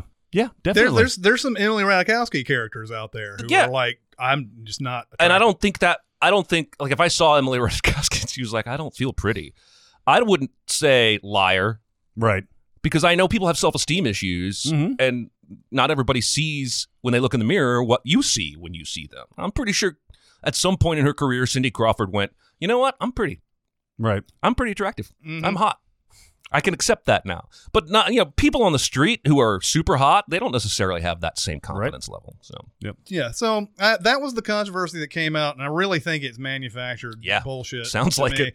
What you're basing whether you're going to watch this movie or not is it funny to you? Is this something interesting to you? Who cares if Amy Schumer is some standard in your mind that is attractive in this world? Just base it on what you think it is. Now, yes, there are some times where you watch a movie and you're like, they do this with Bad Moms, and they do it with Girls Trip. Yep. Where both Jada Pinkett Smith and Mila Kunis, who are gorgeous by any standard, first off, they're not even human when they go out to bars and everything. But guys are turning them down because they talk about stupid shit or whatever. It blows my mind. I'm like, if I knew that this type of thing was happening, I should be able to get Mila Kunis then. I should be able to get that immediately. We got to get you laid. Yeah. It's impossible. Right. Well, for what it's worth, Macaulay Culkin got Mila Kunis for several years. That's true. But just that type of thing I can understand when it's someone who's like in that other stratosphere. You may have that sort of criticism in some way, but still, like you said, isn't it based on your own standard? Yeah.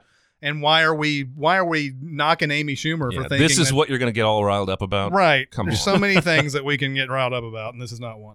Want to recommend warning? Yeah, let's do some recommendations. Totes Amazeballs. They're great. It won the Academy Award. Oh, for what? For best movie ever made.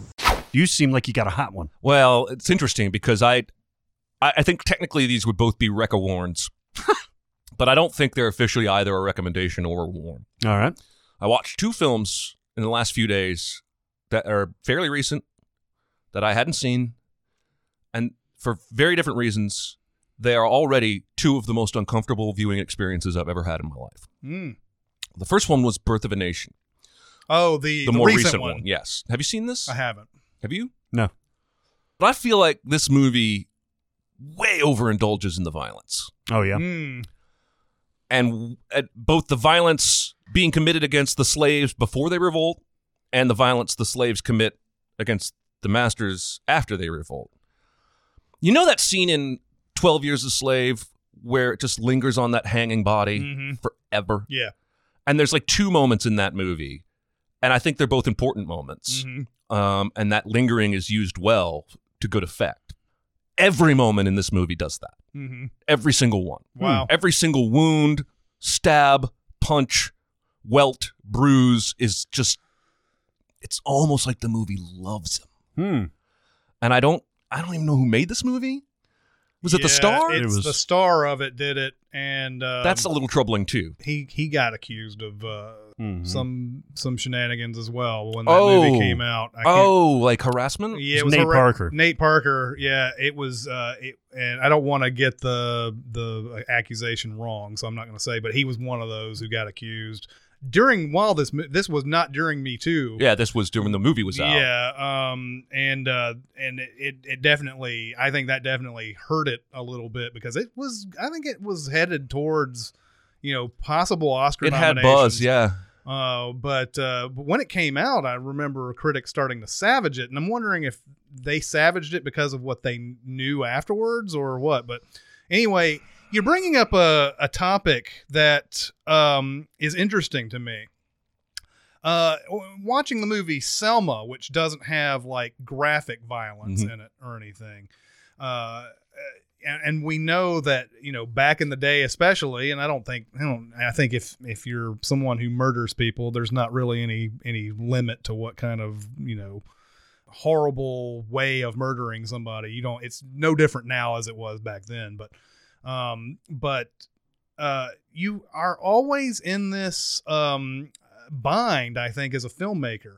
Do I show it to the nth degree that it was? Right. Or do I suggest it and then have people not understand how bad it was? Well, and that's what I was thinking about that the whole time, because I was like, this is really uncomfortable for me, but what if the intention is this is actually how it was? Well, it's like the Passion of the Christ, well, right? Yeah, it's very much similar, and Mel Gibson was accused of over-violence in that movie to make his point, and it's odd to compare those two movies, though. Yep. But I was made very uncomfortable for long periods of time by the way he shot this film. Interesting side story, I accidentally watched 2 Armie Hammer movies I had never seen, because he's that guy's owner in this movie. And then there's some other movie I ended up watching all of that I regret, called Mine, where Armie Hammer is in like Afghanistan and his partner dies because he steps on a landmine, and then Armie Hammer steps on a landmine, and the whole movie he can't move his leg. Oh. And it's not good. It's like Landmine Goes Click, only without the war. Yes. And everything. Okay, so the other super uncomfortable viewing experience I had this week, this was yesterday, documentary called Tickled. Oh, yeah. What did you think of this? You know what? I nearly watched this the other day. I was about to watch this, and I haven't seen it yet. Oh, my God. Well, okay. For those of you who don't know, this journalist set out to make a documentary about competitive tickling that he had heard about. And he ends up making a completely different documentary when he sort of begins to uncover this one man who is sort of behind almost all of the tickling fetish online. And they get together and do photo shoots, tickling shoots, and they make videos. And he slowly uncovers all this stuff about this guy who ultimately was pretending to be a woman 2 different times online to get guys to send her tickling videos. And this guy has all this money because his dad started a law firm. So he's got this trust and millions of dollars, and he's just throwing it all at tickling competitions and videos. Where it got super uncomfortable for me was pretty much any time anyone's on screen tickling somebody. Oh, yeah. But there's one scene in particular. He finds this guy in Florida who has a tickling fetish, and he's totally open about it and willing to talk about it. So he goes down and interviews this guy, and this guy's got like some kind of gynecologist type chair where he straps people's hands and feet in and tickles them and films it. And they put a guy in this chair who, I don't think he's part of the documentary crew, but very clear he's never done this before. And they lock his arms in and lock his feet in, and the guy says, take a deep breath. And he takes a deep breath, and he immediately, this grown 60-year-old man, starts finger tickling this other guy's armpit. Anyway, you see him tickle this guy everywhere. And the guy is laughing, but he's writhing, saying, I hate this, I hate this, I hate this. And that's when my wife walked in. I said, and I must have had a face because she was like, what are you watching? And I was like, the most disturbing thing I've ever seen. And I wasn't lying. It was disturbing as fuck. Now, the documentary, as it veers more into the investigation of this man and less about the tickling stuff, it gets less disturbing. But it also goes a little Michael Moore-ish, and it kind of bothers me because at the end, the journalist says, and he's from New Zealand, so he's got an interesting accent. He's like, I figured someone needed to confront this man. That's a terrible New Zealand accent. Somebody needs to confront this guy for all the heinous acts he's done. And that's where the movie just completely lost me. So they go to this guy. They somehow know where he lives. It's some kind of condo. And they literally sit there for days just waiting for him to come out. They've somehow found out what kind of car he drives. And eventually he comes out. And goes to Starbucks, by the way. Oh, there you go. 4.5, 5 days doing nothing, and then his first errand is Starbucks. Yeah. And they wait for him outside Starbucks. And he walks out, and he's like, sir, I want to ask you some questions, blah, blah, blah. Basically just ambushing this guy, who may be evil, I don't know, right. But you've now become the director of your story. You become a character in your story. Whatever purity was there in your documentary that you wanted to show is poisoned, I think, once you start manipulating things the way that he does. Whew, I don't know how I managed to watch the whole thing. Yeah. Doesn't sound like a Jeremy movie at all. It's not, and it disturbed the shit out. So here you can understand why I don't think I'm recommending either of these movies, but I also watched all of them, both of them. Yeah. I'm not really warning you against them. It's more of this is an experience I had, and maybe you'll be curious to have the same experience. Yeah. I am curious. I do want to talk to somebody. If you're listeners, if you saw Birth of a Nation, leave some comments at SoundCloud or Facebook so I can find out if I'm alone in thinking they lingered too much on the violent stuff. I want to see both of those. Yeah. So there you go. You don't expect to come out with cheery smiles either time. One recommend, you'll hear it in the movie ad, is the Red Circle. That's one that I definitely recommend. The other one that I briefly mentioned in the movie ad, Army of Shadows. That's also, the Melville, right? Yeah, Jean-Pierre Melville. Another really good one. This one's about the French Resistance, and I don't think, outside of Top Secret, I had never really seen very much. Resistance. That's right. I had never really seen anything from the French Resistance in World War II captured this way before. I've seen so many of the Americans went in there and kicked their ass, and seen so many Hitler movies, and I've seen all these different phases of the war. The one that I haven't seen very many movies about is the French Resistance, and this one does really. It's really like interesting to watch. Characters who have to kind of they have to calculate every one of their moves that they do and everything, and even to the point of when people get thrown in prison, how do they get that person out of prison and stuff like that? It's a really fun movie. Well, it's fun. It's a good movie, not fun movie. But another one, and now I'm going to have to see more Jean-Pierre Melville movies because all three of the ones that I've seen have been great. So recommend that one. I also did not know we were going to talk about Blade Runner 2049 so much in this episode, but I'm fully, strongly recommending it. I know that you guys are either on the fence or maybe on the side of on the fence. But now that I've seen it twice, the theater experience was very good. The second viewing of it, especially a nice amount of time since I had seen it, The second time, I liked it even more. So it's just one of those movies where hopefully Roger Deakins wins for cinematography. Yeah, no kidding. It's gorgeous. I don't know how in the world this guy keeps losing. I was writing sins for this movie, and I had so many moments where I wanted to take a sin off for how gorgeous the shot was. I eventually just abandoned the concept altogether because I waited until the Las Vegas shot. Yeah, the Las Vegas shots are pretty cool. Yeah. If this guy doesn't win the Oscar this year, then he's never winning it because that is perfect. That's a perfect movie to give him his Oscar. It's gorgeous. I love that little drone thing. It's almost like a little pet friend that he's got. Yeah. Go up, guard the car. Yeah. So those are the two recommends. Are we going to go ahead and do the warning? You kind of did two warns. Yeah, go ahead. Do you have a warning? No, I'm done talking about recommends and warns. So go ahead and do your warning. My warning actually is going to be a movie that was suggested to me by somebody on Facebook back when we had Modern Horrors on. This was obviously in October. We were going through all these, these real DIY type of horror movies and everything. And there's just so many out there. People are just making them and they have all these interesting ideas.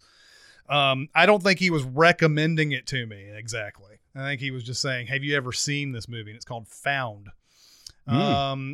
This is a really fucked up movie. So it has a great premise. A kid believes that his older brother is a serial killer. And it shows that he goes and it snoops in everybody's room when everybody's gone and everything. And so when he goes and snoops in his brother's room, he finds this bowling bag, and the bowling bag has a head in it. And he's basically saying, my brother is going around killing usually black women. And so he opens up the bag and he sees the head and everything. The kid is 12, 13 years old or whatever. Really loves horror movies and likes all the fucked up horror movies. Of course, he's also a bullied kid. But this whole thing is sort of setting up to be what is he going to do? Is his brother going to find out that he knows and all this? And it would have been fun. It would have been fun if the movie went several different directions other than where it went. But there is an interesting thing to be said about Found, and that is, first off, this movie's terrible. I mean, you can go ahead and watch it based on that warnmendation, but this movie's terrible. You're not going to get much out of it. But what's interesting about it? There's a point in there where the kid watches a movie called Headless, and because he's into these horror movies. And he watches this movie and it has no plot. It's basically just a guy, tying up women and torturing them and whatever. An Eli Roth film. Yeah, pretty much. It's interesting because it's funny how movies somehow find a way to make it seem like they're not the ones that are fucked up by putting another movie in there that the other characters are watching. That's more fucked up. And that's what this Headless movie is in Found. It's way more fucked up than anything that you have seen to this point. And it's just graphically gross. Now, the ending of this movie is really fucked up, and it's actually finally gets to the part of the actual movie being fucked up. But when you put a movie that you also had to shoot into your movie, you are that fucked up as well. And what's interesting is it's just kind of it kind of sort of sweeps itself under the rug by saying this isn't another movie. It's not our movie. But yeah, I would warn against that. It's not like you're going to run into the movie Found. It's not like you're going to be everywhere. It's actually hard to find the movie Found. I had to go on iTunes to find it and rent it. I didn't find it anywhere on cable. I couldn't find it on Hulu. Couldn't find it on Netflix, anywhere. But if you do happen to run across that, run the other way. It's a piece of shit, but it does have that interesting thing that I think sometimes movies do occasionally by putting, it's kind of it's kind of like a guy having a dream sequence about a woman and she's naked in it, and then it's like when she shows up later, that she never did that nude scene. Right. That was his dream. Yeah. So my recommendation. So I've got two, one old and one new. The new one is on Netflix. Dave Letterman is back. Oh yeah, doing a show. I've been curious to check this out. It's called My Next Guest, and it's shot completely different. It's nothing like his studio days or anything like that. Is it a multi-camera type of thing, or is it one, or is it single camera? No, it's multi-camera, and it not only shows his performance, with an audience. I think it's like in Brooklyn, or there's one in Brooklyn, one in LA. And the first one is with Barack Obama. And so he does his interview. It's around 50 minutes to an hour. He does his interview with Obama, and then because they're talking about civil rights issues, he actually goes back with John Lewis. And as I was talking about in the Selma thing, he walks over the bridge with John Lewis. That's cool. And it's I'm getting chills just thinking about it. It's super powerful. Wow. They're talking as they're going over it, and Lewis is just telling them, here's what happened that first time. Here's what happened that second time. I can remember it vividly, even though I was beaten over the head a couple of times. And it's powerful. It's Dave Letterman, who's always been the quirky kind of like oddball with his humor, and he's still funny. These episodes are still funny, but there's a lot more gravitas to it. Does he still have the beard? Yes, it's almost to your length. And then the second one they're doing one a month. The second one just dropped a few days ago. It's with George Clooney. Much less impact. I shouldn't say that, because he gets into Clooney's social activism and, the whole Darfur stuff and his world view and, being married to, what's her name again? George Clooney's wife. Rosemary Clooney. Alma. That was his aunt. Yes, I know. Yeah, it's Amal. It's Amal Clooney. And like all the stuff that she does, she like prosecutes war criminals and stuff like that. You said prosecutes, but I heard prostitutes. It definitely doesn't do that. And there's a movie idea right there. Yeah, taking war criminals and turning them into hookers. Yeah. And being their pimp. I could get into that. I could get into that too. But yeah, no, it actually has a lot more like, punch behind it than just, hey, I'm going to be on here talking about basketball in Italy and shit like that. The full title of the show is My Next Guest Requires No Introduction. Yeah. Which right off the bat, I think sort of tells you we're going to do something a little different here. Letterman's always been praised, rightfully so, for his interviewing skills and his wit and intelligence. But the idea of we're going to get the cream of the crop, the most famous, George Clooney and Barack Obama. Yeah. I mean, probably have Bill Gates on there at some point. Yeah. But then the idea of him using his God-given talent to zero in on things in an interview and pull stuff out of his guests, combined with the A-plus tier level of guests that this show is going to pull in. It's awesome. Very intriguing. Well, yeah, and because we actually heard it with Jessie Malton when she was on. She was saying that on a podcast format, people who are being interviewed will open up because they're used to having these 3 minutes, these segments on talk shows. Yeah. And Letterman was the same way. He would have to talk to George Clooney about, Batman and Robin or something like that came out. And with this long form format, he can actually get into more important issues. So that's really good. Check that out. There's only 2 episodes right now, but it's going to be dropping like throughout the year. My old recommendation that I saw recently, I could not stop watching it, even though it's a long movie, was Glory.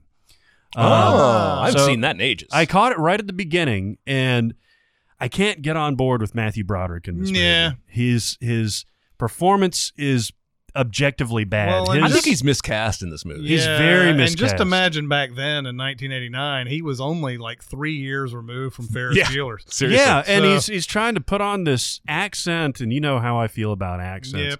Yep. It's just his performance is awful. But Denzel and Morgan Freeman in this movie have several moments of fantastic playing off of each other. Now, Denzel was nominated for Best and won for Best Supporting Actor. Yep. Morgan Freeman was not. Morgan Freeman blows my socks off in this movie. Yeah. And he's in particular, still not quite all the way famous yet. Like, this is still, he's one of those actors who started late in his life. And what's interesting, too, is that the Academy knew who Morgan Freeman was at this point because he had done Street Smart. That's where he got his first nomination from. and Lean on Me. So it's kind of interesting that he didn't get a nomination. I do not have all the actors of 1989 on my head who I would take off on that, but Denzel Washington, Danny Aiello for Do the Right Thing, Martin Landau for Crimes and Misdemeanors. Interestingly, he was Driving Miss Daisy came out this year. So Dan Aykroyd in Driving Miss Daisy and Marlon Brando in A Dry White Season. Yeah. Interestingly, so Morgan Freeman was nominated for Driving Miss Daisy and lead actor. Right. So That's probably why he wasn't for I guess so. Makes sense. Anyway, if you watch this movie, it's a very good movie from start to finish. Based on a true story of the 54th Battalion in the Civil War, one of the first African American battalions. And there's a scene right before they go into the final battle where they know they're going to die. Where they're going into a suicide mission to essentially stave off the rebels for a little while. And there's this communal campfire around the battlefield where they're clapping and they're singing and they're praying. But Morgan Freeman, who's the leader of this battalion, gets up. And I've never seen Morgan Freeman like this. He is at times jubilant. He's loud. He's ostentatious. He's praying his guts out. And he's leading these men. Yeah. He's saying, if tomorrow's our waking up day, we're facing the enemy. We're not laying down. And it blew my mind, man. And then he gets Denzel up there, who's this troubled soul, basically. And he has this moment where he just basically says that you guys are my family. And it's muted, and he's single tear down his eyes, and could not get two polar opposite performances in that scene. It will absolutely kill you. It's great. Just look at that scene if you don't watch the entirety of the movie. Yeah, that's great.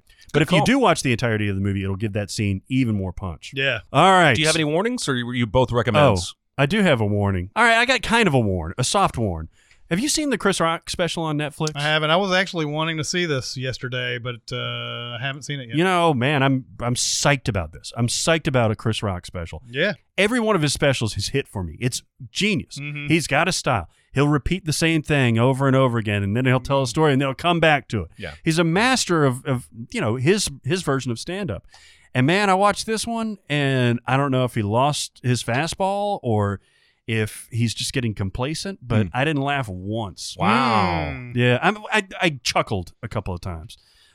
He's going over the same ground. Now, some of the stuff he's saying about race, especially in these days, like that really hit home, but it was more and he's got his thing where he's smiling and everything, and it's always nice to see him, but I did not find it funny, which is a shame, man. Yeah. Well, I mean, you had a mixed bag with Dave Chappelle when he came back. Like, there was really good ones, and then there were a couple of okay. Yeah. And then I've heard nothing good about the Amy Schumer one that came on there. That wasn't good. The Louis C.K. one was apparently not that good. I mean, the Netflix ones, they must have a lot of pressure on these. Yeah. To really come out with something. I don't know. I wanted to just crack my shit up, and I did for that. At least that first Chappelle one that came out, about a month ago or so, and that one was hilarious. Well, the one that was recent, the one that came out like last year. Yeah, there was some. That was it was like okay, yeah, whatever. But the one that came out last month, that was A-list right there. But he gave these two. Yeah, New Year's Eve. Yeah, they were both good. One of them was like some small theater, and that one was really good too. But the ones before that were like, there's some good stuff here. Yeah. But you can tell he's like, now he's in his 40s and everything, and it's not as good as his other stuff. This stuff was like vintage. Yeah. It was great. Came out. All right, do we have some time for some questions? Let's see what we got right here. Question. I got something to say. I want the truth. I am listening. Since it's one of the most debated questions in terms of TV, which is better, Game of Thrones or Breaking Bad? Oh, see, this is easy. Yeah? Yeah, Breaking Bad. There's no contest. Really? But you love Game of Thrones, right? I love Game of Thrones, but Game of Thrones is cotton candy compared to Breaking Bad. Those Game of Thrones characters aren't real. Yeah. Well, Walter White is real. Yeah. Game of Thrones fudges distance and time just to get you into these moments that are thrilling, like when that fucking dragon came over the mountain. Oh, it's awesome. Yeah. But it's a it's a more fleeting awesome. Whereas Breaking Bad is the kind of thing that just stays with you, gets into your soul, and like, well, I don't want to steal your thunder. Your point was very good in your email. Well, I don't know were you going to say something similar to that? Oh, I was just going to literally regurgitate your point from the email. Okay. There's the thing about I'm Breaking Bad all the way. There's no wasted episodes in a Breaking Bad season. Right. There's nothing in there. There's not one. Even the ones that were meant to be waste episodes end up not being wasted. Like right. The Fly episode and all that. There's not anything where you're like, God, get on with this already. Game of Thrones has many episodes where you're kind of going. I especially think Game of Thrones is kind of a slog once the religious right starts getting into the whole story, and what was it, season 5? High the Sparrow. Sparrow, yeah. When that starts happening and everything, you're just like, you really let these guys have the power for a while? Yeah. That makes no sense to me. Yeah. I mean, I know it's probably in the book somewhere, but God, it's kind of annoying going through that section of Game of Thrones. But there's a lot of episodes in Except there. for the last one. Oh, yeah. The one where she blows it up. Oh, that's God, that episode rules so amazing, hard. yeah. The first 8 minutes of that episode is as good as any television ever made. That's the thing, right? Like, there's a lot of great moments and great episodes in Game of Thrones, but there's always those ones where you're like, okay, this is just a bridge. Yeah, to nothing the really next happened thing. in this episode. Yeah, a lot more politics and talky and blah bitty blah. It's interesting because both of these shows, though, specialize in making you uncomfortable, right? Like, even the best parts, the most talked about parts of Game of Thrones are like the Red Wedding, which is brutal. Yes. And, some incest and like all these. I had no idea. See, that's the thing. I had no idea that was one of those people who had no idea that was coming either. And that was doubly shocking when I saw it. But yeah, there's a lot of like famous Game of Thrones episodes because they just go above and beyond as far as like blood and gore and killing off characters you thought were going to last the entire series. Yeah. So there are those, but it takes a while to build to those. Whereas Breaking Bad, I feel like every episode is some sort of thing that he has to. And there's usually several things within an episode too. Like there'll be the storyline of Mike doing this, or Jesse doing this, and Walter doing this, and they're all working in concert with each other. Yeah. I've seen marathons of both of these shows because AMC will play marathons and Game of Thrones will play marathons. I've seen both of these series twice, by the way. Oh yeah, all the way through. But if you do a Breaking Bad marathon, you're going to find yourself glued to it. Yeah, that's true.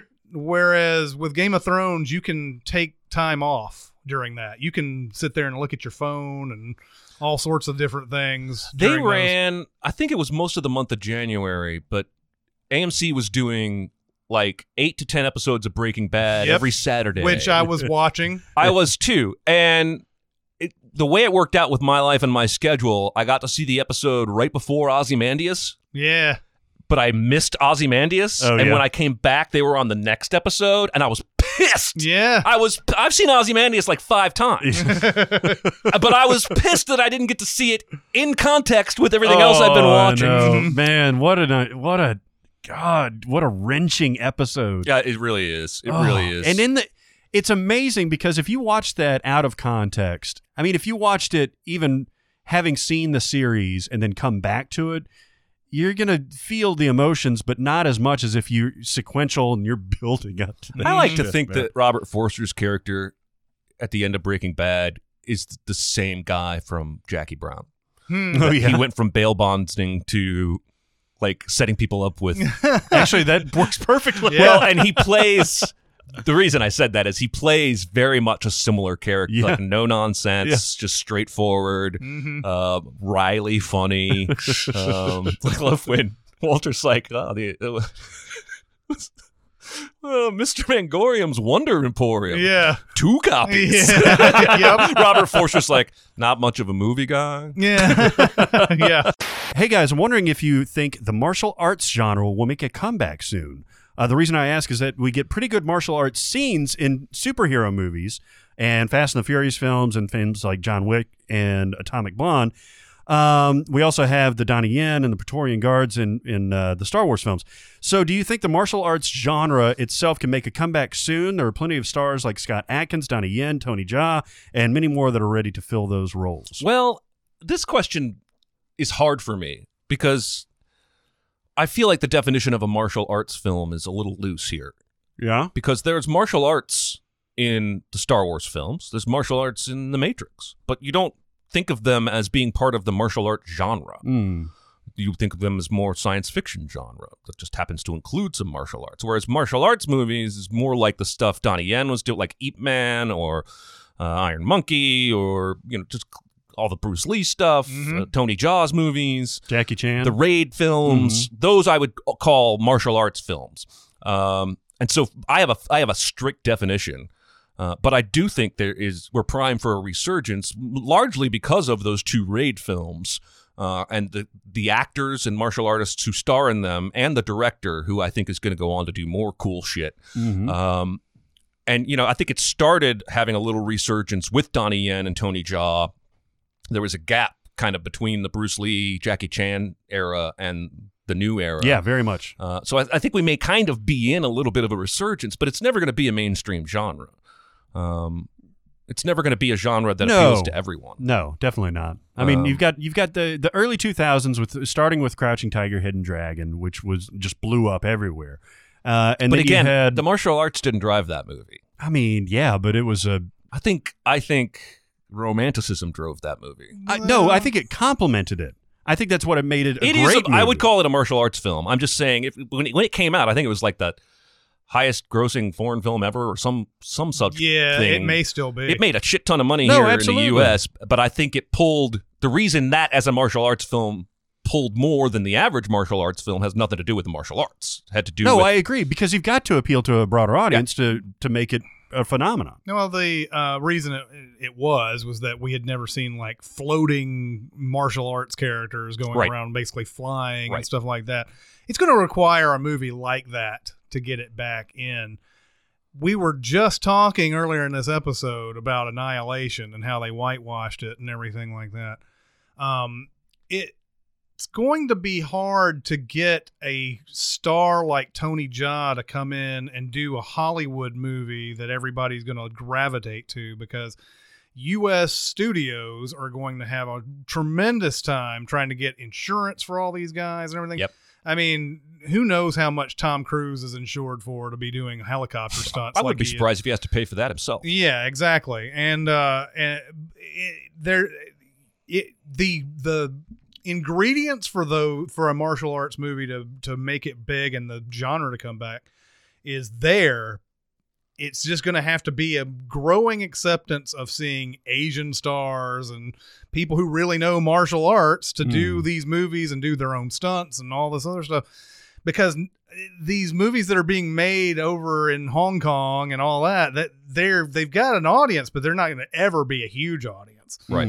And it's going to require some big movie to kind of like get them all into one thing and like show like a whole bunch of awesome, like how Rumble in the Bronx was with Jackie Chan, even though I don't think that was like a tremendously just out there huge hit or anything. No, it was. But I remember seeing the trailer for it and going, "Oh wow, I want to see that." Well, part of the problem is that studios and at least American directors, I don't think they know how to use these people, because they put the Raid guys in Force Awakens, right? And you might as well have put extras in there. Yeah. They used Donnie Yen a little better, I think, in Rogue One. Oh yeah, but in general, I just don't think they know. One thing I did just think of is the Batman warehouse scene in Batman v Superman. I saw a cool video back when that movie came out that broke down. I guess there's like a dozen or more different martial arts styles that Batman uses in that fight. Oh yeah, and the fight is only like 1 to 2 minutes long. But I feel like I remember the video saying this is who Batman has been in the comics. He knows all kinds of martial arts and he'll combine them on the fly, for the situation. And, I just thought it was a badass fight. Yeah. But when it was broken down that way, I gained even more appreciation for it. It would be nice to see studio commission a group of filmmakers from here to come and make an American movie in some other country where they don't have the insurance problem and everything. Have them do their thing and then come back with it and show this in mainstream cinemas. Here's the trailer for it. We shot this. It looks amazing, and go and watch it. They tried to do the whole, let's put white people in the martial arts movies and see if people like The Big Hit and all that. Yeah. They tried to do that with Mark Wahlberg and everything. That didn't really work. So, I think if you show something badass enough, people will watch it. Yeah. But it's going to require something like that, like the scene in Donnie Yen and Eat Man, like the whole beating all those guys' asses in that one place. That you're going to have to show something like that. You're going to have to do something like that to get it really back. I think it's going to be niche for a while. It is. One way I think you might see it expand is like the Raid 2, because the first Raid movie, doesn't have a lot of story. Has a lot of kick-ass action and martial arts. The second one shows that you can do a martial arts film with a bunch of big set pieces, but still have a story. Yeah, like a very cool story. It's a very cool story. Warring mafia and sons and fathers, and so I'm very, very anxious to see what he does next, because I think he might be the guy who could light the match and kind of jump the genre. Gareth Edwards.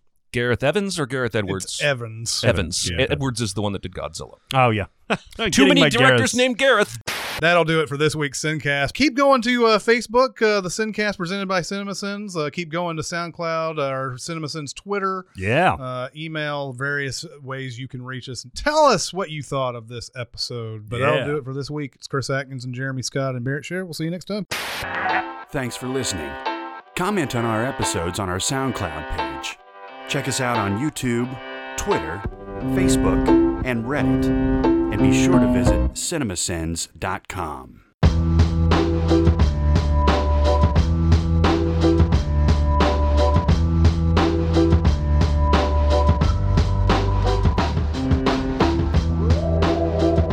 All right, everybody. That'll be the end of this one. Keep going to, yeah. It's over. Yeah, it's over. You can go now.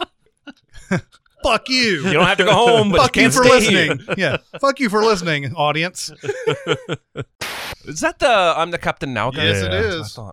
It's good to see. He's really good in that. In a brief role. He seems very charismatic. Before Captain Phillips, he wasn't an actor. He was just Somali. Right. He was just a dude, right? He's just a guy. Yeah. That's another one of those things that bothers me, is when somebody's speaking a completely different language and then the other person returns that language. It's understandable if one or the other understands the language and they talk to each other in that, but to just keep you're just speaking only Somali or whatever he's speaking there, and then I'll return you the favor in English. Yeah. And maybe it's because you're dealing with a higher echelon of people in this one, like Jared Leto and his stupid accent that kind of Jared Leto nearly ruins the movie. I do not. Here's the thing: is that I see plenty to like in this movie, and I see plenty to be frustrated by. But I don't see how people came out of it calling it a masterpiece. I don't see that. I don't either. But I do understand how it could be. It just didn't do it. I guess it's just going to be the same as the first Blade Runner. I never understood why that was considered a masterpiece by some people either. Do you think it's at that level? It's very close if it's not. The plotting of it is way better than the original Blade Runner. There's an actual goal that you see here, whereas in the other one it's I got to kill all these replicants or whatever, and there's really no explanation for what they're doing or anything. But this one has a almost Chinatown-esque type of mystery to it. That's what I was saying. I found that a lot more compelling than I did the original story. I love how the shots are composed. Yeah, man. He does have a little bit of an over-reliance on that whole water reflection thing, but I love it. Yeah. It's one of those things where it's God, you use this all the time, but I know why you did. It'd be distracting as shit to work there, though. At the Wallace Corporation, walking around. Seriously. Yeah. I do think it's way too long. I mean, that's always anytime a movie's 2 hours and 40 minutes long, you have to wonder, is there ways to cut it and still have your mood and your atmosphere and everything that you're trying to conjure up and everything. I think there are scenes in there, especially when he meets, we see Joy for the first time, and all that takes forever, and like just long, like just like the original Blade Runner, long trips to some place, like everybody's got to let all this sink in for a while we fly to this place. I'm telling you, if this was a 2-hour movie, I might love it. Yeah, I agree. I might love it because I felt like there were a dozen times in the movie where I'm like, this shot has been going on for 30 seconds. Would 28 seconds really have like damaged the mood? Well, yeah, like when he comes up on the toy, where he's walking down to go to the reactor or whatever it is to find the toy in there. Mm-hmm. I understand why he takes that long, because Gosling gets very emotional, very emotional indeed, and like he breaks down as soon as he finds it, and you know that you're questioning whether it's there or not or anything, but it is there, and like it's over a minute that it takes him to walk from one end of the place to the other, and it's like, you can get there in 30 seconds. Well, and I felt that was a weird. There was a weird choice in that scene too, because the soundtrack peaks before he's done unwrapping the toy. Yeah, it peaks like 2 seconds before that, and then it's almost silent as he actually it has to be an intentional choice, but it was really weird to me. Mm-hmm. I was almost taken out of that moment. That's one of the places where I actually don't mind them taking as long as they did, but early in the movie where it's like a minute and a half of him flying through the city. Oh yeah, that's in there. Yeah, that's definitely in there. Does take a while to go through a movie like this, because it's so much going on, and at the same time, not so much going on. Right. It's like there's a lot of empty space, but there's a lot to process in it, because it's this whole like child being born of a replicant, and is it him or is it not? Is it, why does he have this memory? Blah, blah, blah. It's like a million different things to think about. It is better on the second viewing, though. When you have that kind of gestalt perspective, and you know where the pieces generally fit, and then you can kind of get into how they reveal it. I think Mackenzie Davis is my new favorite girl. Yeah, it's hard to argue. Who is the girl that plays Joy? She's Ana de Armas. She's pretty lovely too. Ana de Armas. The first time I saw her was in was it War Dogs? War Dogs. Mm. And the first time I saw her, I was like, "Holy shit!" Is that the Jonah Hill movie? Yeah. Oh, Jesus. I was like, "Who the hell is that?" And I immediately started looking for her everywhere. She's in that movie with Keanu Reeves that Eli Roth made. Knock, knock. Yeah, she's one of the girls that seduces. Is it? It's called Knock Knock. She's one of the girls that seduces him, and the girl who later became Eli Roth's wife is one of the other girls. Yeah, I can't remember her name. The girl from Green. Yeah, Inferno. Green Inferno. Yeah. I'm sure that's where they met. What is the deal with that movie, by the way? Green Inferno? Yeah. What is the deal with Eli Roth is the question you need to be asking. Man, Green Inferno is one of the... We've already talked about this movie. I don't think we need to do it again. Is it torture porn? Yes. Oh, okay. It's not, have you seen either of the Hostel movies? It's not torture porn. It's not a setup where... It's cannibalism porn. Yeah. Oh, okay. And holy shit, do they not pull any punches? They get in there. I just realized the other day that Eli Roth is behind this Death Wish remake. Yeah. I didn't know that. That takes away any interest I would have had to watch it. I'm sorry. I wouldn't want to watch it anyway. Bone for Mayor. Bone from Mayor. You're pulling that out with the Megan Barry's scandal. It wasn't intentional, but I like it. I should have worn it to the... I'll tell you what, the Nashville subreddit is over her. Oh, yeah? Oh, yeah.